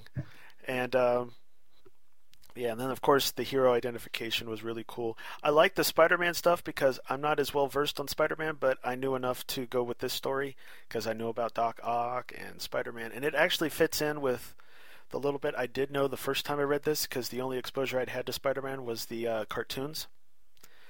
Oh, which cartoons, like the Amazing Friends and stuff? Well, when I was little, I must have watched the Amazing Spider-Man and His Amazing Friends, because I remember the Iceman and Firestar. Firestar? Yeah. So I love listening to the end of every crawl space because he uses that music at the end, so it's really cool. And then, of course, by the time I would have gotten this, I would have been getting into the 90s cartoon. So I would have probably known more at that point, because the other one came on when I was just a wee little lad, so I would only barely remember that. But yeah, I would have paid more attention to this one. So while I didn't recognize Doc Ock's jumpsuit, I did know who he was, and Spider-Man seemed to fit the mold from the cartoon, so it all seemed to look really good. And I didn't know, this is before I knew all about McFarlane and Bagley and all them, so this just to me looked like they could have come right from the cartoon. And of course I knew who MJ was, don't ask me how, because I have no clue, and she wasn't in the cartoon at first anyway, so but that's neither here nor there. I like how we actually get an adventure where Spider-Man not only runs out of web fluid, but then forgets that he ran out of web fluid until he needs it. But I do like that they were able to actually use Goodyear on the blimp. Oh yeah, I never thought about like copyrights or anything like that. Yeah, well, see, at first, the first image you see of it, I mean, it's too obscure to be able to read it. And then the second one, there's a word balloon covering the good part of it. But they have the little foot thing, the Achilles foot, I guess. And then when they have the wide angle shot of Spider-Man flying towards it, it does say Goodyear. So I wonder, there's nothing on here about it, but who knows? Andrew run, I remember that it had, there was copyright stuff. I remember like, he steals a McDonald's from a guy in the Clone Saga. Really? Yeah. That's Yeah, what I'm he looking at now. yeah, he steals McDonald's, and, like, he's like, all right, let me just give the guy some money and pay him, like, and then he faints before he can give money. That always bothered me about that story. Well, it seems not the little bit, because I've read more since then, but it seems like Marvel's a little looser with the copyright or being able to use the copyright, and I'm guessing it's because they're in a real city, whereas most of the DC stuff is in a made-up city, so they make up more stuff. Oh, that's how I always assumed. But like Josh pointed out, it is interesting that they thought it'd be a good idea for Lex Luthor and Doc Ock to be in a prison together in such close proximity, and apparently they're the only ones there. And the epidermis thing. How do you smuggle? I don't care how little those components are. How do you smuggle that on your arm without someone noticing? Well, you see, it Exactly. But but it works, I guess. And then page 37, I do like how we get a few words from Ned, Betty, and Robbie, and we have some continuity because they referenced the honeymoon that Betty skipped out on. Exactly, and that would have been just about this time, right? Oh yeah, which is actually, I found that a little weird. Like, Ned and Betty were called from their honeymoon to go to this news expo, and I'm probably thinking too much about this, but I almost feel like that line was thrown in there because when Conway was writing the book, Ned and Betty were still, like, regular supporting characters, so maybe when he did the story, like, he had them in there, and then at the last minute after Andrew drew them, someone's like, Ned and Betty are out of the country in current Marvel books, and if this was done now, like an editor would say on Formspring or something, well, they came back for this day, or this takes place before then, but I think because they cared a little more about continuity back then, like, they put, like, maybe an editor at the last minute, like, put in a line from them saying, it's a good thing we got back from our honeymoon to go to this thing for some reason. But Exactly. maybe I'm thinking too much about it. And then, of course, Betty, who's going to be a reporter in the 90s, she's very confused by this news expo, she says. Like, just by walking in the door, she says, it's all very confusing. Yeah, it's so confusing. What's so confusing? You're on an escalator. It's going up. Awesome. They haven't even gotten into it yet. Yeah. She's going to be a reporter one day, so. Yay. Well, she's too smart for this job. Exactly. And check out, of course, Peter's sweater, because it's fashionable. I was about to say, man, I wonder how much Bill Cosby charged for that thing. Well, it looks like... Oh, he wore that thing throughout the Andrew run. Oh, really? I guess it's been a while since I read it, but I mean, I know he always wore very noticeable clothing, but like, well, I read the Andrew run in Essential, so I didn't see it in color, so maybe it just registered differently. It looks like the ships from Space Invaders. Oh, yeah. Or Galaga. Yeah, exactly. Now, most of this is kind of forgettable. I do like, once we get through the news conference, when... well, first of all, I like when Peter saves Lois. He uses the easy miss I've got you line, which is lifted almost exactly from the Superman movie, which doesn't come out for another 2 years. And they try to make it look like it's Superman because of the coloring on the sweater. So that was interesting. And then the same gag from Superman the movie when Peter tries to find a phone booth and it's all those stalls instead. So he has to do a double take and then run off and find another place to change. I try to say Jerry Conway was right out of ideas. Yeah, it's like, well, actually, no, I'm wondering if the movie people were influenced by this. I'm wondering... This was before then? Is that true? Or after? Yes. The movie came out in 1978. Of course, they should have been filming it, but depending on the filming schedule, this could have been either a preliminary version of this or something could have been sent in the reference materials for the movie. And they could have used some of it for ideas just because of how close it's the same idea. And I don't think that Jerry Conway would have had access to any movie scripts yet. I think they would have been filming by this, but I don't think they even announced the movie until 1976. This is 1976, and they would have came out 2 years later. Okay. Right. And also the scene where Lois falls, Peter catches her, and then the next panel, or the panel across from that with Mary Jane, I can definitely see the Romita Senior artwork in there, like without a doubt. I remember I was reading it last night. I was like, I know it says Ross Andrew, but I'll be I don't know, horsewhipped if that's not John Romita Sr. Exactly. Yeah, that's what I wanted to look at too, because I'm like, wow, Peter's face looks entirely different than anyone else's kind of face in this whole book. For the better. So honestly, for the better, because I know Ross Andrew is a very classic Spider-Man artist. He's not one of my favorite Spider-Man artists. I mean, especially in comparison to Romita Sr., although around this era he was the Spider-Man artist. But the fact that they got Romita Sr. in here does make it a bit. It adds a little more weight to this crossover for me personally. So I'm glad he was in here. Plus, it gives them the the classic look for both characters as much as possible, I guess. Absolutely. Yes, I'm very glad that they brought him in there. And like you said, I mean, I've seen some of these older issues, so I know Andrew was a classic Spider-Man artist. But like you said, the Romita stuff is just so much higher quality, it seems. Yeah, it's a lot more just almost indefinable. It's great. Mm-hmm. And so once we start seeing Superman and I almost said Batman, Superman and Spider-Man clashing. Page 48 is where I first really notice the Neil Adams Superman, because that when he's flying basically diagonally across the page, if that isn't a Neil Adams Superman, I don't know what it is. Definitely. And I'm not as familiar with the artwork on Spider-Man, so it's hard to tell because I just know I'm more familiar, obviously, with Neil Adams Superman. Plus, the face is what gives it away a lot for me, and with Spider-Man, you can't really see a face, so... I would actually say that maybe the anatomy on Spider-Man could have been done by Adams, too, because if nothing else, Adams has very, well illustrated anatomy, and I don't think, even at his best, I don't think John Romita Sr. was that... precise. I shouldn't say precise. That's the wrong word, but like that maybe detailed with it. And Ross Andrew wasn't at all. At least to that. Not to slag on the guy, but like at least to that degree.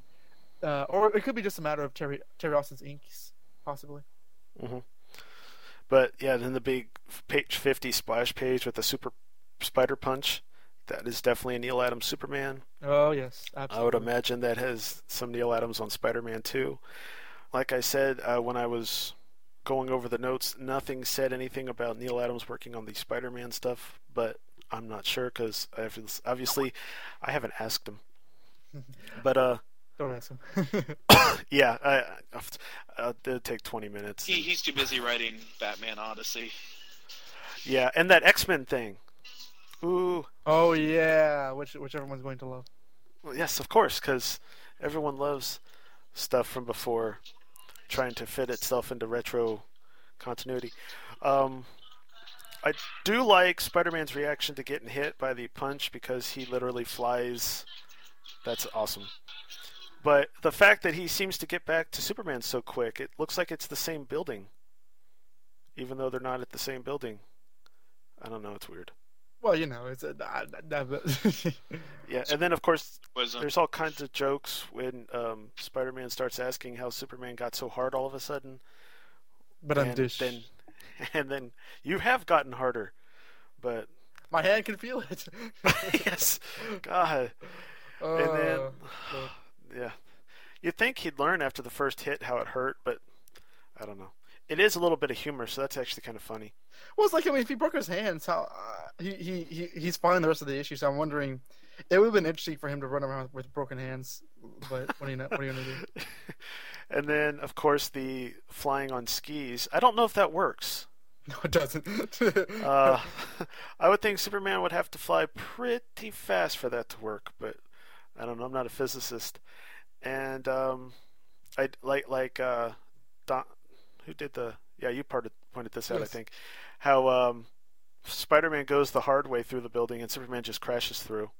I don't know why Spider-Man did his part. Why didn't they both go in the same way? Anyway, I guess it's to show off more of Spider-Man stuff. What little it is, because it's bad comparison to Superman. He just busts through stuff. Exactly. And once we get to the tribe, I'm thinking a different artist drew the tribesmen too, especially on page 69 when Spider-Man's trying to go up against Nunchako's friend. That looks like completely different art on the musculature. I'm almost thinking maybe Gil Kane or something. I'll give you Gil Kane, especially on the Bushman guy. Yeah, I don't know about Spidey, but the other guy, and I know that Gil Kane had also worked with both companies, so it would make sense that he could do a little bit on this, especially around this so time. Yeah. And was he still? He at least he was a classic Spider-Man artist. I think when I looked it up, I think he was doing some covers around this time still. So I don't know, but it definitely looks more like Gil Kane on the Tribesman guys there. Until Superman knocks him out.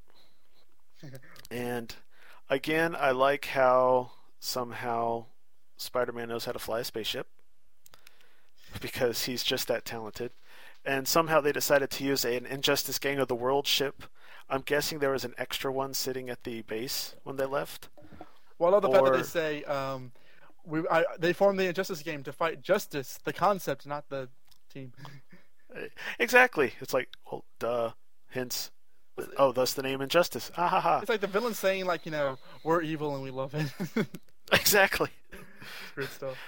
Well, if this is the same people that probably call themselves the Legion of Doom, so you can't mock them too much.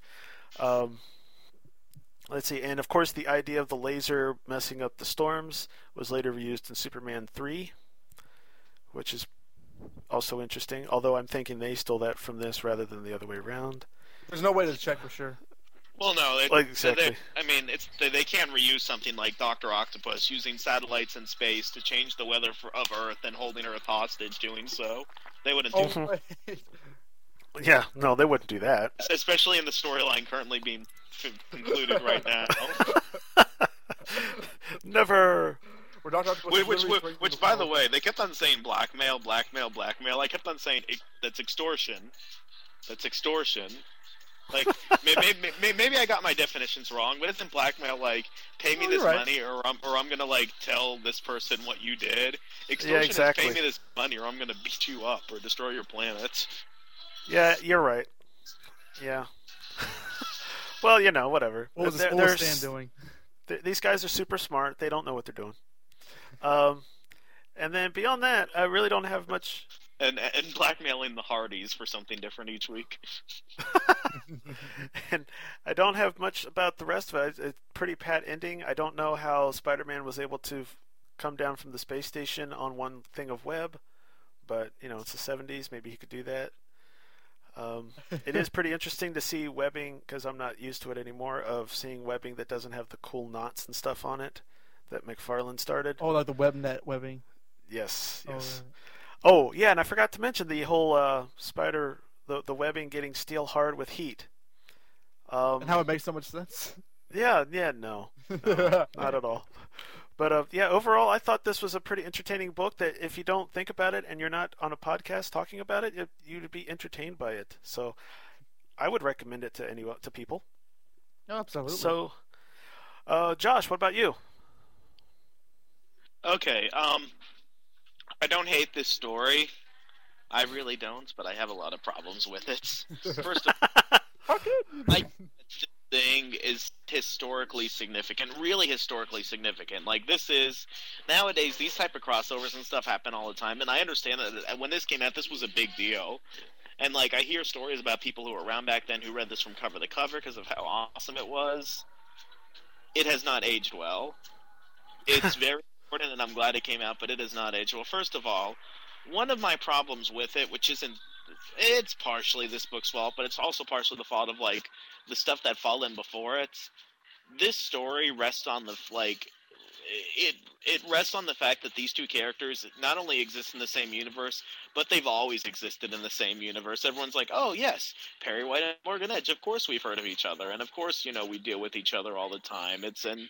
Yes, Superman. Yes, I've always heard about him. For some reason, he didn't show up when Galactus, almost killed us all, and for some reason, the Avengers are not going to show up when the Anti-Monitor attacks in a few years, and of course not.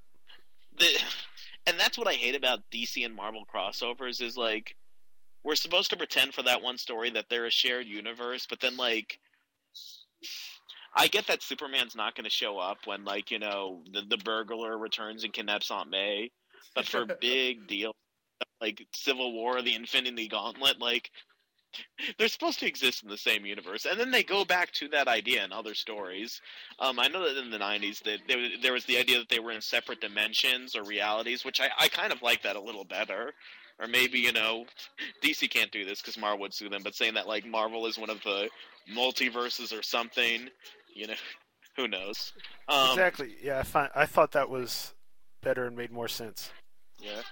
Lex Luthor was absolutely ridiculous in this, and I've read, pre-Crisis Lex. I've read a lot of pre-Crisis Lex. I've read a lot of Silver Age stuff. I've read some Golden Age.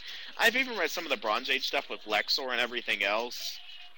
I don't remember it always being like this, but this is absolutely, maybe because it isn't the Silver Age, like, I expect it to be less ridiculous, because in the Silver Age he did stuff like this all the time, but how did he build this thing, this giant Megazord, without people knowing? And then, like, this, like, underwater, like, octopus, like, spider thing, like, where's he getting this material? Like, these are questions that I'm asking myself, and again, it's the 70s, which is what I mean when I say this story hasn't aged well. I guess we accepted that more back then.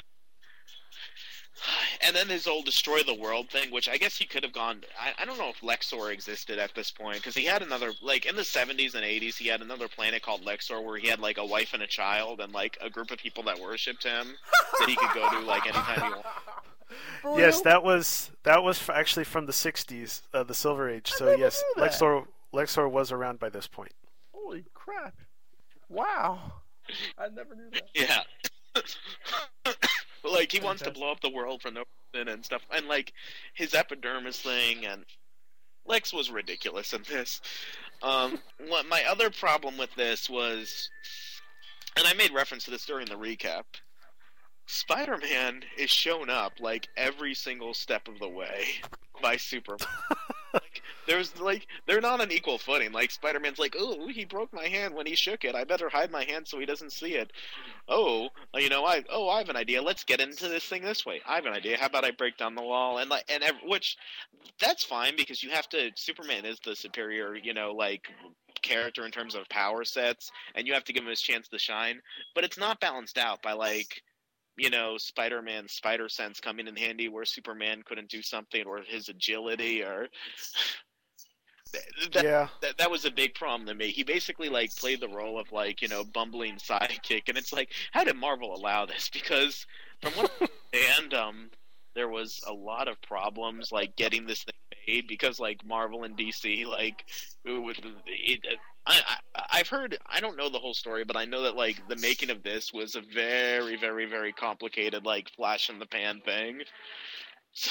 So I do wonder how that was allowed.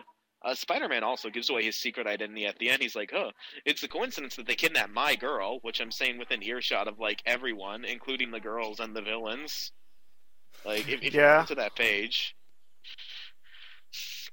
Totally. But otherwise, I like the Ross Andrew art, and I like Conway. It's the biggest problem that this thing has is it's got a great legacy, but it is dated. Oh Lord, is this thing dated? Yeah, I'll give you that. I like how they have an editor's note for what a tsunami is, which is kind of funny. And it's a super tidal wave. A super tidal wave. Isn't it just the name of a tidal wave, but in the Pacific or something? I don't think there's actually any sort of, like, technical adjective for things in the terms of super. Except for Superman. Yeah, but I was always under the assumption like a tsunami was a tidal wave, but that's what they call them on the West Coast. Like instead of a hurricane, they call them like a monsoon or something like that. Or I don't know. That would be like seeing an editor's note for like thunderstorm, and it's like thunderstorm, a rainstorm with lightning. Also created with thunder. Yay.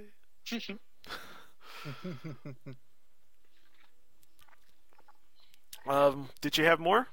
That pretty much sums it up. I sprinkled other stuff throughout the recaps. All right, Don, how about you? Well, I actually have never read this before this podcast. Not because I didn't want to, but like I just never got around to it. So like reading this, I really enjoyed it actually. the stuff that bothered Josh never really even occurred to me.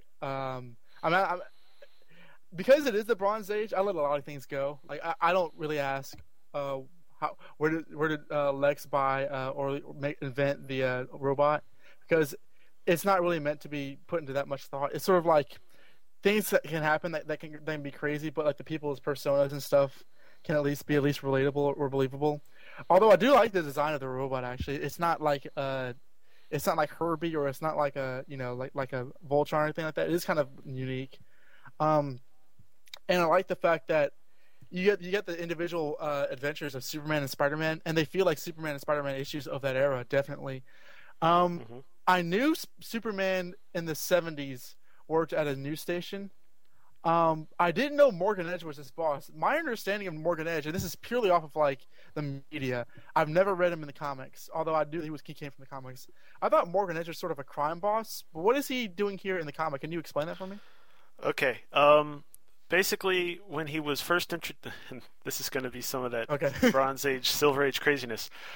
He was first introduced in the early 70s when Jack Kirby started over at DC. Mm-hmm.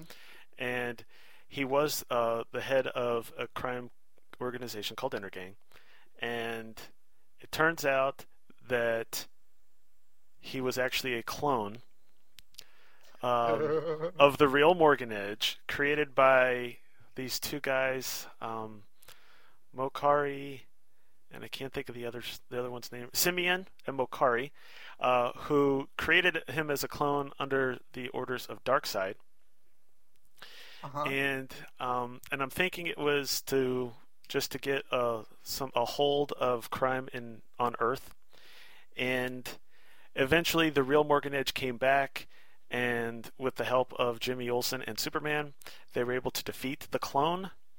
And Jimmy and the newsboys over in the Jimmy Olsen book had already taken care of the Simeon and Mokari and all of Darkseid's plans. And so the real Morgan Edge just took back his life back over from where the clone had left off. And so now he's a good guy, and he runs WGBS, which had bought the Daily Planet. So now Perry White and Jimmy Olsen and Lois Lane and Clark Kent all work for him, and he upgraded Clark to a newscaster. Okay, where's Perry in this? Is he like... Perry's the editor of the Daily Planet, but like I said, the Planet is owned by WGBS, so he's in charge of the Planet part, but he's kind of second in command because Morgan Edge is his boss. That diabolical fiend. Exactly. Okay. So that was interesting seeing him there. Yeah, it's completely different than if you listen to the Crisis to Crisis show. Mm-hmm. That version of Morgan Edge is mostly, if the clone stuff is actually the real Morgan Edge over there, so he's a bad guy post-Crisis. But in the Bronze Age, after you got through the clone stuff, he was a good guy. We had our own little clone saga. It just didn't get as much press. I can imagine that must have irritated a lot of it fans. It irritated people having to do a podcast about it. I'll tell you that. Like all of us. Yes. But it was interesting seeing him here. And I thought it was interesting because, if you compare the two stories, like the individual prologues, like Spider-Man is pretty... If I gave this to a new fan today, like, I think people could recognize it. Spider-Man works at the Daily Bugle under J.J. Jameson. He's dating Mary Jane. It's pretty recognizable, years later. Whereas Superman, you have the main characters, but you don't have the planet in this issue, or you don't have Perry White. So it's kind of like, what the heck? But I like the fact that they're taking their status quos from the here and now, kind of like what Marvel and DC did, where Superman had long hair and Peter was actually Ben Reilly, but he said, "Call me Peter" anyway, to not hurt anybody's feelings. And even Lex Luthor. I mean, I like seeing in the comics that Lex Luthor is wearing his Super Friends costume. I think that's really cool with like the flared collar and the purple and green. It's a lot of the Nightwing collar. Yes, it's a lot of fun. Now I do think that Josh is right in that when you kind of like take a step back, Spider-Man does get a bit of a short shrift because he is inadvertently shown up.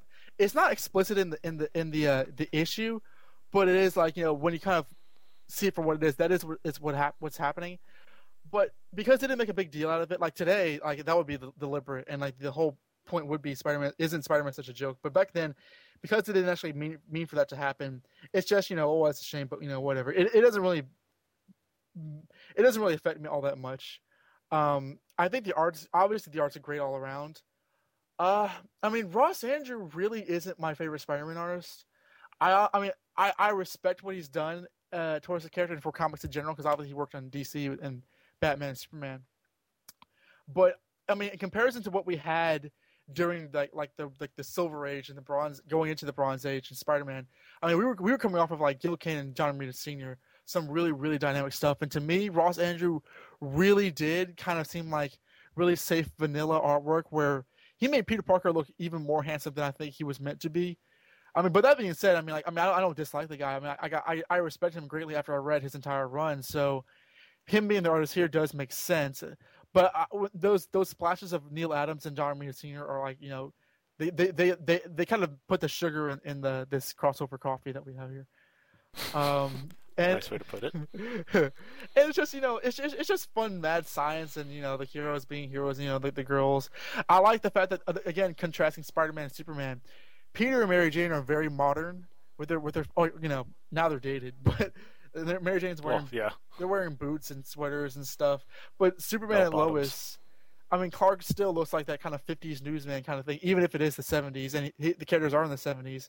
So it's on its own. The issue is fun. It's interesting as a period piece because you kind of see where things are. You kind of see like the state comics we're in. And to me, I think that this issue should be a lot more well regarded and famous than it already is. I mean, this is iconic, but I think this should be sort of a touchstone of where comics could go. And I don't think it really is in terms of like when you talk about comic book history. I feel this should be a lot bigger than I feel it is, at least. And I really enjoyed it.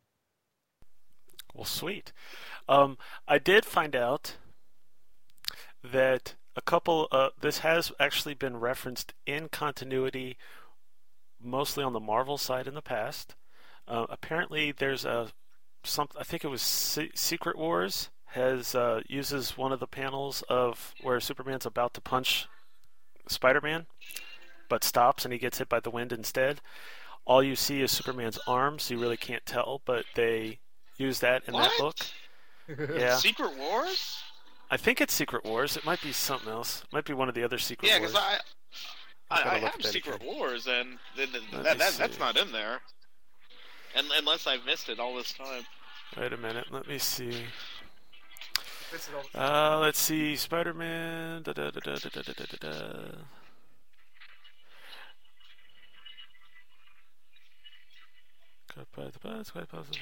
Yeah, no offense to the people who love this story, but there's no way that this story is canon. Oh, no. Definitely not. These people can't. Heck, like, it's not canon on the very basis that, like, this version of, like, Superman and Lois doesn't even exist anymore. Okay, hold on. I'm sorry. It wasn't Secret Wars. I apparently am stupid. It was What If #1. And Uatu the Watcher shows glimpses of the various universes, and among them shows Spider-Man about to receive a punch from Superman, showing his sleeve and fist only. He even poses the question as to whether or not the event happened in the mainstream continuum or an alternate reality. They also had something about it in Avengers Forever #8, which was that miniseries that Kurt Busiek did with Carlos Pacheco. And there's a scene where they show Dr. Octopus carrying Lex Luthor out of prison, which obviously works because Lex is just a bald guy in prison in the prison uniform, so I guess it doesn't look too much like Lex to first DC to be, hey, that's Luthor, pay us money. So money, please. Exactly. So apparently those are the only ones I found. There's a nice touch in the last page in the epilogue where it's kind of subtle, but I like the fact that Mary Jane has both Clark and Peter on each arm. Just because that's totally Mary Jane's character. I thought that was pretty nice. Yeah, she's a player that way. She is. But yeah, that totally is cool. And of course, the way, I don't know if the original, because I don't have it pulled up right now, has it colored that way, but her hands are almost covered by the colors. But blue and yeah. Here's one thing that we kind of alluded to in the synopsis. Since when is Dr. Octopus blind without his glasses? I've read the wins first this like story. yeah, I've read like the first 200 odd episodes or issues of Spider-Man. That's never occurred. All right. Well, also, let me ask you guys this one, because I'm not as well versed on Spider-Man. Now, I know by this point that Green Goblin had been one of his biggest villains because of killing Gwen Stacy, but that he's supposed to be dead. Was Doc Ock supposed to be Spider-Man's biggest villain at this point? Yeah, pretty much. I'd say that's fair, and even across the board, like Green Goblin was like. Green Goblin was a novelty villain. Like, no, not novelty, but like he killed Gwen Stacy, which like made things step up. But he was on a different like level than the other villains. Dr. Octopus was a lot more classic, where if there was a villain you wanted to see, it was him. Goblin was a wild card, but like at the time before and after, Dr. Octopus was a lot more of In fact, now that I think about it, wasn't Dr. Octopus supposed to be dead around this time too? No. He came back right after the Brant Leeds wedding, so this is right on time. That's right. Gerard said that. I'd say that Doc Ock was the iconic Spider-Man villain up until after the Clone Saga, when like they retconned that Norman was involved in everything that like ever happened ever. But, I mean, Norman would probably be like the deadliest villain or something. But like, if you were to draw like a poster of Spider-Man or something in the 70s or 80s, he'd probably be fighting Doc Ock. Okay. Yeah, I just knew that what's his name? Green Goblin was one of the bigger ones, but that didn't even come up until, like you said, after the Clone Saga, right? So. Well, you had how many years without a Green Goblin story? 1973 to 1996, so like 23. So wow. Well, even Bart Hamilton though, that was like issue 180. Because the Harry stuff was a year after Norman died. And the Bart Hamilton stuff wasn't too soon after. There's over 100 issues where let's see. Issue 180 of Amazing, Bart Hamilton, Green Goblin. The next time Harry becomes a Green Goblin is the McFarlane run. Sorry, Superman fans, we're really nerdy. No, that's why I had you guys on this show. Yeah, I don't even know if was Inferno the 80s still? I mean, either way, for most. Absolutely. Okay, yeah. So for almost the whole thing of the 80s, but not the whole thing. You had no Green Goblin stories, and even when you did, it's Harry dressing up as the Green Goblin and wimping out at the end. Oh, punk. Okay, and let's see, what's his name? Harry wasn't in this. Is he still around at this point? He and Liz Allen are dating. He's back from rehab, acting all buggy-eyed. Depending on when this was done, because I don't know what issue of Amazing this corresponds to, but because Betty and Ned are on their working honeymoon, it's somewhere between 156 and 182. So Harry was. I mean, there was hints that he was going to relapse in the Goblin stuff, but he was hanging out with Flash Thompson. They were roommates, and he's dating Liz Allen. Okay. Yeah, it came out the same month, apparently, as Amazing 155. Oh, wow. This is interesting. I don't know. Yeah, I don't know. Wow. Why did you put 156 as the starting point, Josh? What happens with that? Because Betty and Ned reference their working honeymoon, and they get married in 156. Huh. And well, also, you know what? And also, that's when Doc Ock returns too, from back from the dead. Well, I'm going to play or say that it might be a little off because I'm using Mike's Amazing World of, mostly not just DC Comics anymore, but comics. And his on sale date put it at January 2nd and puts the Amazing Spider-Man issue at the 13th. But it's also possible with a book like this that it could have come out either later or before, and he's just not sure, so he threw a date up there. I could buy that it came out early. Yeah, plus being kind of fast and loose with continuity, it's a big book, so they can kind of fudge it a little bit. Yeah.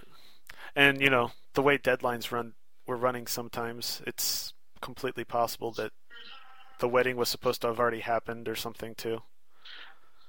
Well, they were engaged forever. Oh, okay. They really were. Yeah, didn't they get engaged way back in the Stan and Steve days? He proposed in the Stan and Steve days, and she accepted like a mere like few issues into John Romita's run, and then and then they just like appeared in the background for a while. And the joke was that we made is that they were waiting to get more friends to invite to their wedding before they actually had a wedding, and then they realized they had no friends. So come the day of their wedding, like the wedding party is basically like, you know, Betty's ex's ex and like his ex's friends. That's right. You guys just talked about that on Crawl Space. Yeah. Yes, good stuff. Well, I really don't have anything else to say. Did anyone else have any last words? Or I know there's I don't know if it's a sequel, but I know there's another Superman Spider-Man crossover. Who's in that one? Yes. The bad guys are Dr. Doom and Parasite, with appearances by the Hulk and Wonder Woman. There might even be some more villains. I don't remember. But it's yeah, so ridiculous to imagine these people being in the same universe because it makes no sense. Yeah, and they're like, "Geez, Wonder Woman's been operating in New York. I wonder why I never run into her." Oh man! Because at that point she had been, but no one from Marvel had ever run into her. It's amazing how that happens. What a coincidence! Is that when Wonder Woman like was depowered? No, she was. That was early '70s. I don't know what. The week she was depowered. Yeah. And feminists attacked Denny O'Neil's house. Yes, good Lord. All right, and we're going to end that there. Once again, I'd like to thank Josh and Don for coming on to the show. Again, if you enjoyed their dulcet tones, you can find Josh at Bertoni's Beetle Bonanza. You can find Don at the Batman Universe podcast and Another Dimension, a Dragon Ball Z podcast. And you can find both of them at the Spider-Man Crawl Space and Clone Saga Chronicles.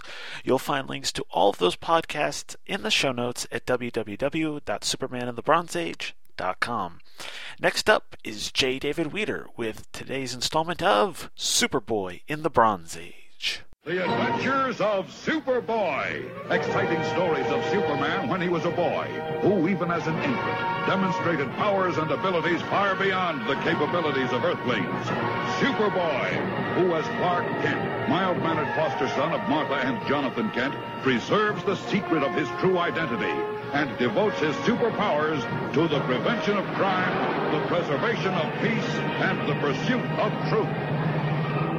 Hello everyone, it's J. David Weeder with another thrilling installment of Superboy in the Bronze Age, where I pick a randomly selected Superboy story. This time around, I have Superboy number 177, cover dated September 1971. You would have found this on stands on July 6th, 1971.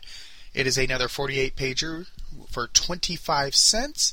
This time around, we're looking at the first story, which is Our Traitor Super Son, a 15-page whopper written by Leo Dorfman, penciled by Bob Brown, inked by Murphy Anderson.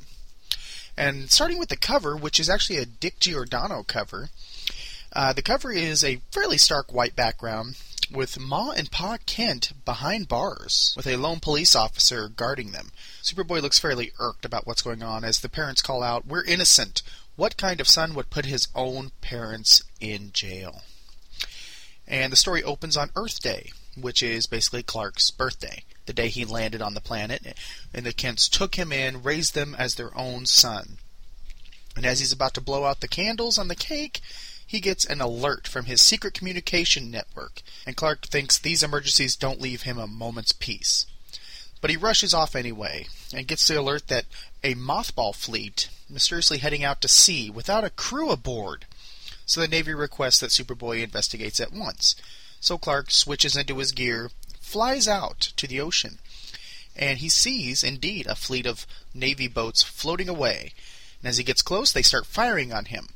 Clark freezes up the entire boats with his freeze breath, and then goes in to investigate. And as he's looking around, he gets a message from a new enemy who appears on a view screen with a very large bulbous head, a pair of odd eyes, pointed ears, and of course a spacey outfit in green and purple. This is Cerebron, telling Superboy that compared to Cerebron's titanic intellect, he is a mental pygmy.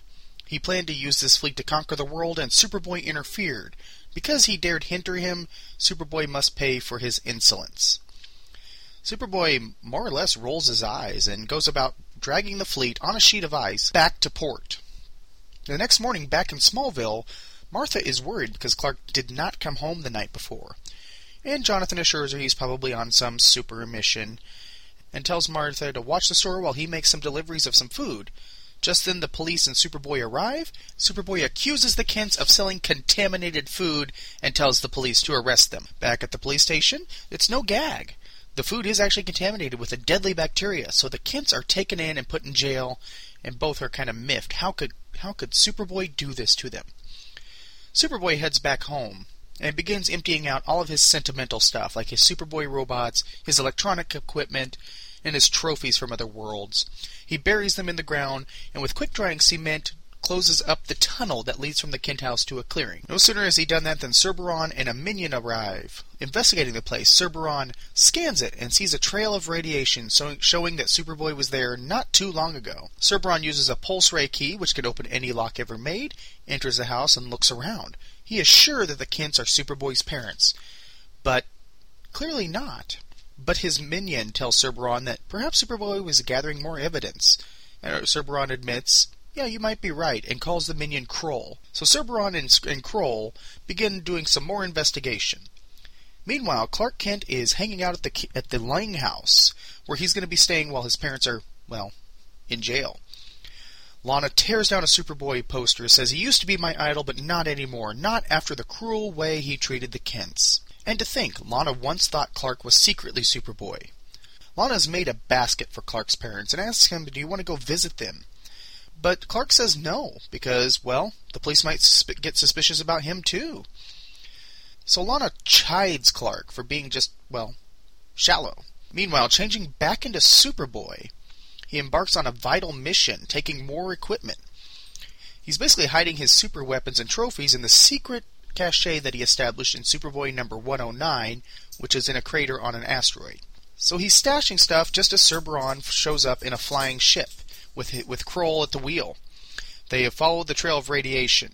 Seeing that his enemy has caught up with him, Superboy self-destructs the asteroid, taking the small orb. Superboy decides to make an undersea base next. Cerberon finds him under the sea, following a trail of radiation. You seeing a theme here? And for days they keep doing this. Superboy will make a base. One, of course, is in an Arctic iceberg, and yet Cerberon keeps finding him. Finally, Superboy makes a base within a junkyard, an old auto yard, and every time Superboy tries to chase Cerberon, the ship disappears. And when Cerberon comes in invisible form, it trips an alarm, which Superboy takes the advantage, locking Cerberon in, so they're chasing each other around. Superboy manages to find Cerberon's invisible ship and heat up the metal exterior to the point that Cerberon and Kroll both surrender. And as Superboy approaches Cerberon, he notices that Cerberon's face is perspiring from the heat, but the brow isn't even moist. Using his X-ray vision, he realizes Cerberon is not what he seems, and he yanks the big cranium off of this figure to find out underneath is Lex Luthor, the person who hates Superboy most, because he made him bald when Superboy used his super breath to blow out a fire. The chemical fumes on his head made his hair fall out. And of course, this was the latest scheme. This was actually a brain power amplifier. The fleet was charged with radiation, allowing Luthor to track Superboy. So, with Lex Luthor and Kroll taken into custody, Superboy admits it was him that planted the contaminated food on the Kents, with the full knowledge of the police. Because with the Kents in protective custody, he was able to go about making his citadels and draw attention from them. Basically, he was protecting his parents. Aww. He reunites with his parents, Jonathan and Martha, who realize that Superboy did what he did to save their lives. And Superboy begins moving all of his stuff back into the Kent household and tells his parents, I don't need a super fortress. Oh, so you think, Superboy? And we get an image saying someday when you're Superman, you will have a mighty fortress in a distant Arctic. So let's start going through this book, getting into the issue. Page 1, Superboy's Earth Day. And as I was reading a cross-section of stories for doing this segment, this one stood out because it's not the only time we see the Earth Day. It seems like it happens all the time.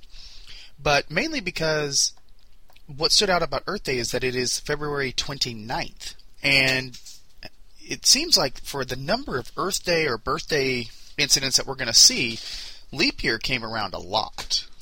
Page 4, our first look at Cerberon, who is, of course, Lex Luthor. But Cerberon looks like a Conehead, like Dan Aykroyd Conehead, with Elton John glasses and Spock ears. I don't know why Luthor decided to design a look like this. Why couldn't he just have the brain amplifier and be Luthor? And in fact, I don't know that fits. If Luthor really does hate Superboy as much as we're led to believe, wouldn't he want Superboy to know that Luthor was the one that defeated him? Page 5, Jonathan and Martha are getting arrested, and Martha almost admits that Superboy is their son. This is rather awkward. And of course, in the next panel, Martha's like, "Son? What kind of son would put his parents in jail? We treated him like our own flesh and blood." And of course, on page 6, continuing that same scene, Jonathan is kind of the stronger of the two, saying maybe Superboy had his reasons. If we did do something wrong, it would be his duty to arrest us. The whole plan is a little wonky. I understand why he was doing it. I understand the thought process. It's still just a little bit goofy. But it leads to a fun moment next when we kind of get the filling in of the secret room and the secret tunnel. And then Cerberon and Kroll show up like a couple of gangsters on page 7. They have a pulse ray key that can open any lock ever made. Dude, they make lockpicks. I know it's the 1970s, but lockpicks were pretty prevalent. There were locksmiths. There must be lockpicks. Although it does make sense that Kroll, even though he's kind of a throwaway minion, points out that he could have been gathering more evidence against the Kents. Convenient, that's very convenient that Kroll would think of that and throw Luthor/Cerberon off the trail. Page 9, the crater on the asteroid on page 9. I referenced Superboy number 109, which was, just as a side note, kind of a odd story involving another super dog. This is the first time it's mentioned, but it's implied very heavily. It looks like Superboy's had this for a while, because the Bizarro duplicating machine is there. There is a piece of the rocket ship and Lex Luthor's hair. So, I mean, that's an interesting tie back that Lex Luthor's hair is in there, and Lex Luthor is angry because of that. But this is a predecessor to the Fortress of Solitude. There is apparently a small globe that he keeps moving stuff around with. Really, a lot of the story was Cerberon/Luthor chasing Clark. It felt like a real Roadrunner and Wile E. Coyote story, which was fun. But the main note that I want to get to is really when we get to the end of the story, it's revealed that it's Luthor. And as I mentioned, why would you dress yourself up like that? But that's how Luthor rolls. But we get to page 15, where Clark is explaining to Lana that, we didn't want the Kents caught. We were doing this to protect the Kents. Dude, you're pretty much giving away your secret identity. Why would Cerberon suspect that the Kents are your parents if they weren't your parents? So, really, this is where what was kind of a fun story, which, oh, cool, Luthor's in it, really, it fell apart. It just completely fell apart right there because Lana should completely realize, look, this connection's pretty obvious, Clark. You don't have to lie to kick it with me. So, I mean, I hate when stories fall apart right at the last page, but it happens, and this is one of them. I do like that we do get kind of a hint towards Clark's future, that he is starting to realize that he needs a fortress, but he says, I don't need a super fortress.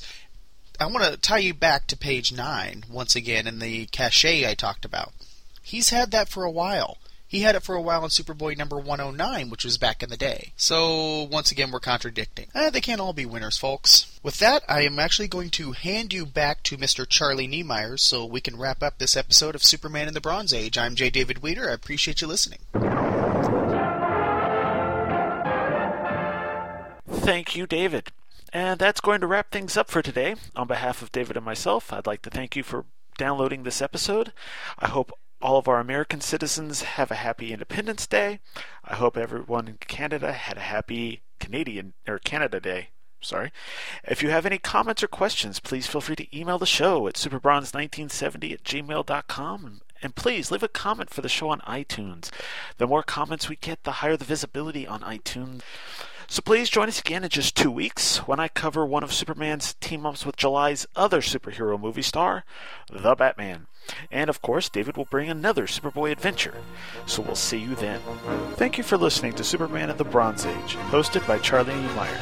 The home of the show is at www.supermaninthebronzeage.com, where you will find show postings, links to the RSS and iTunes feeds, and more.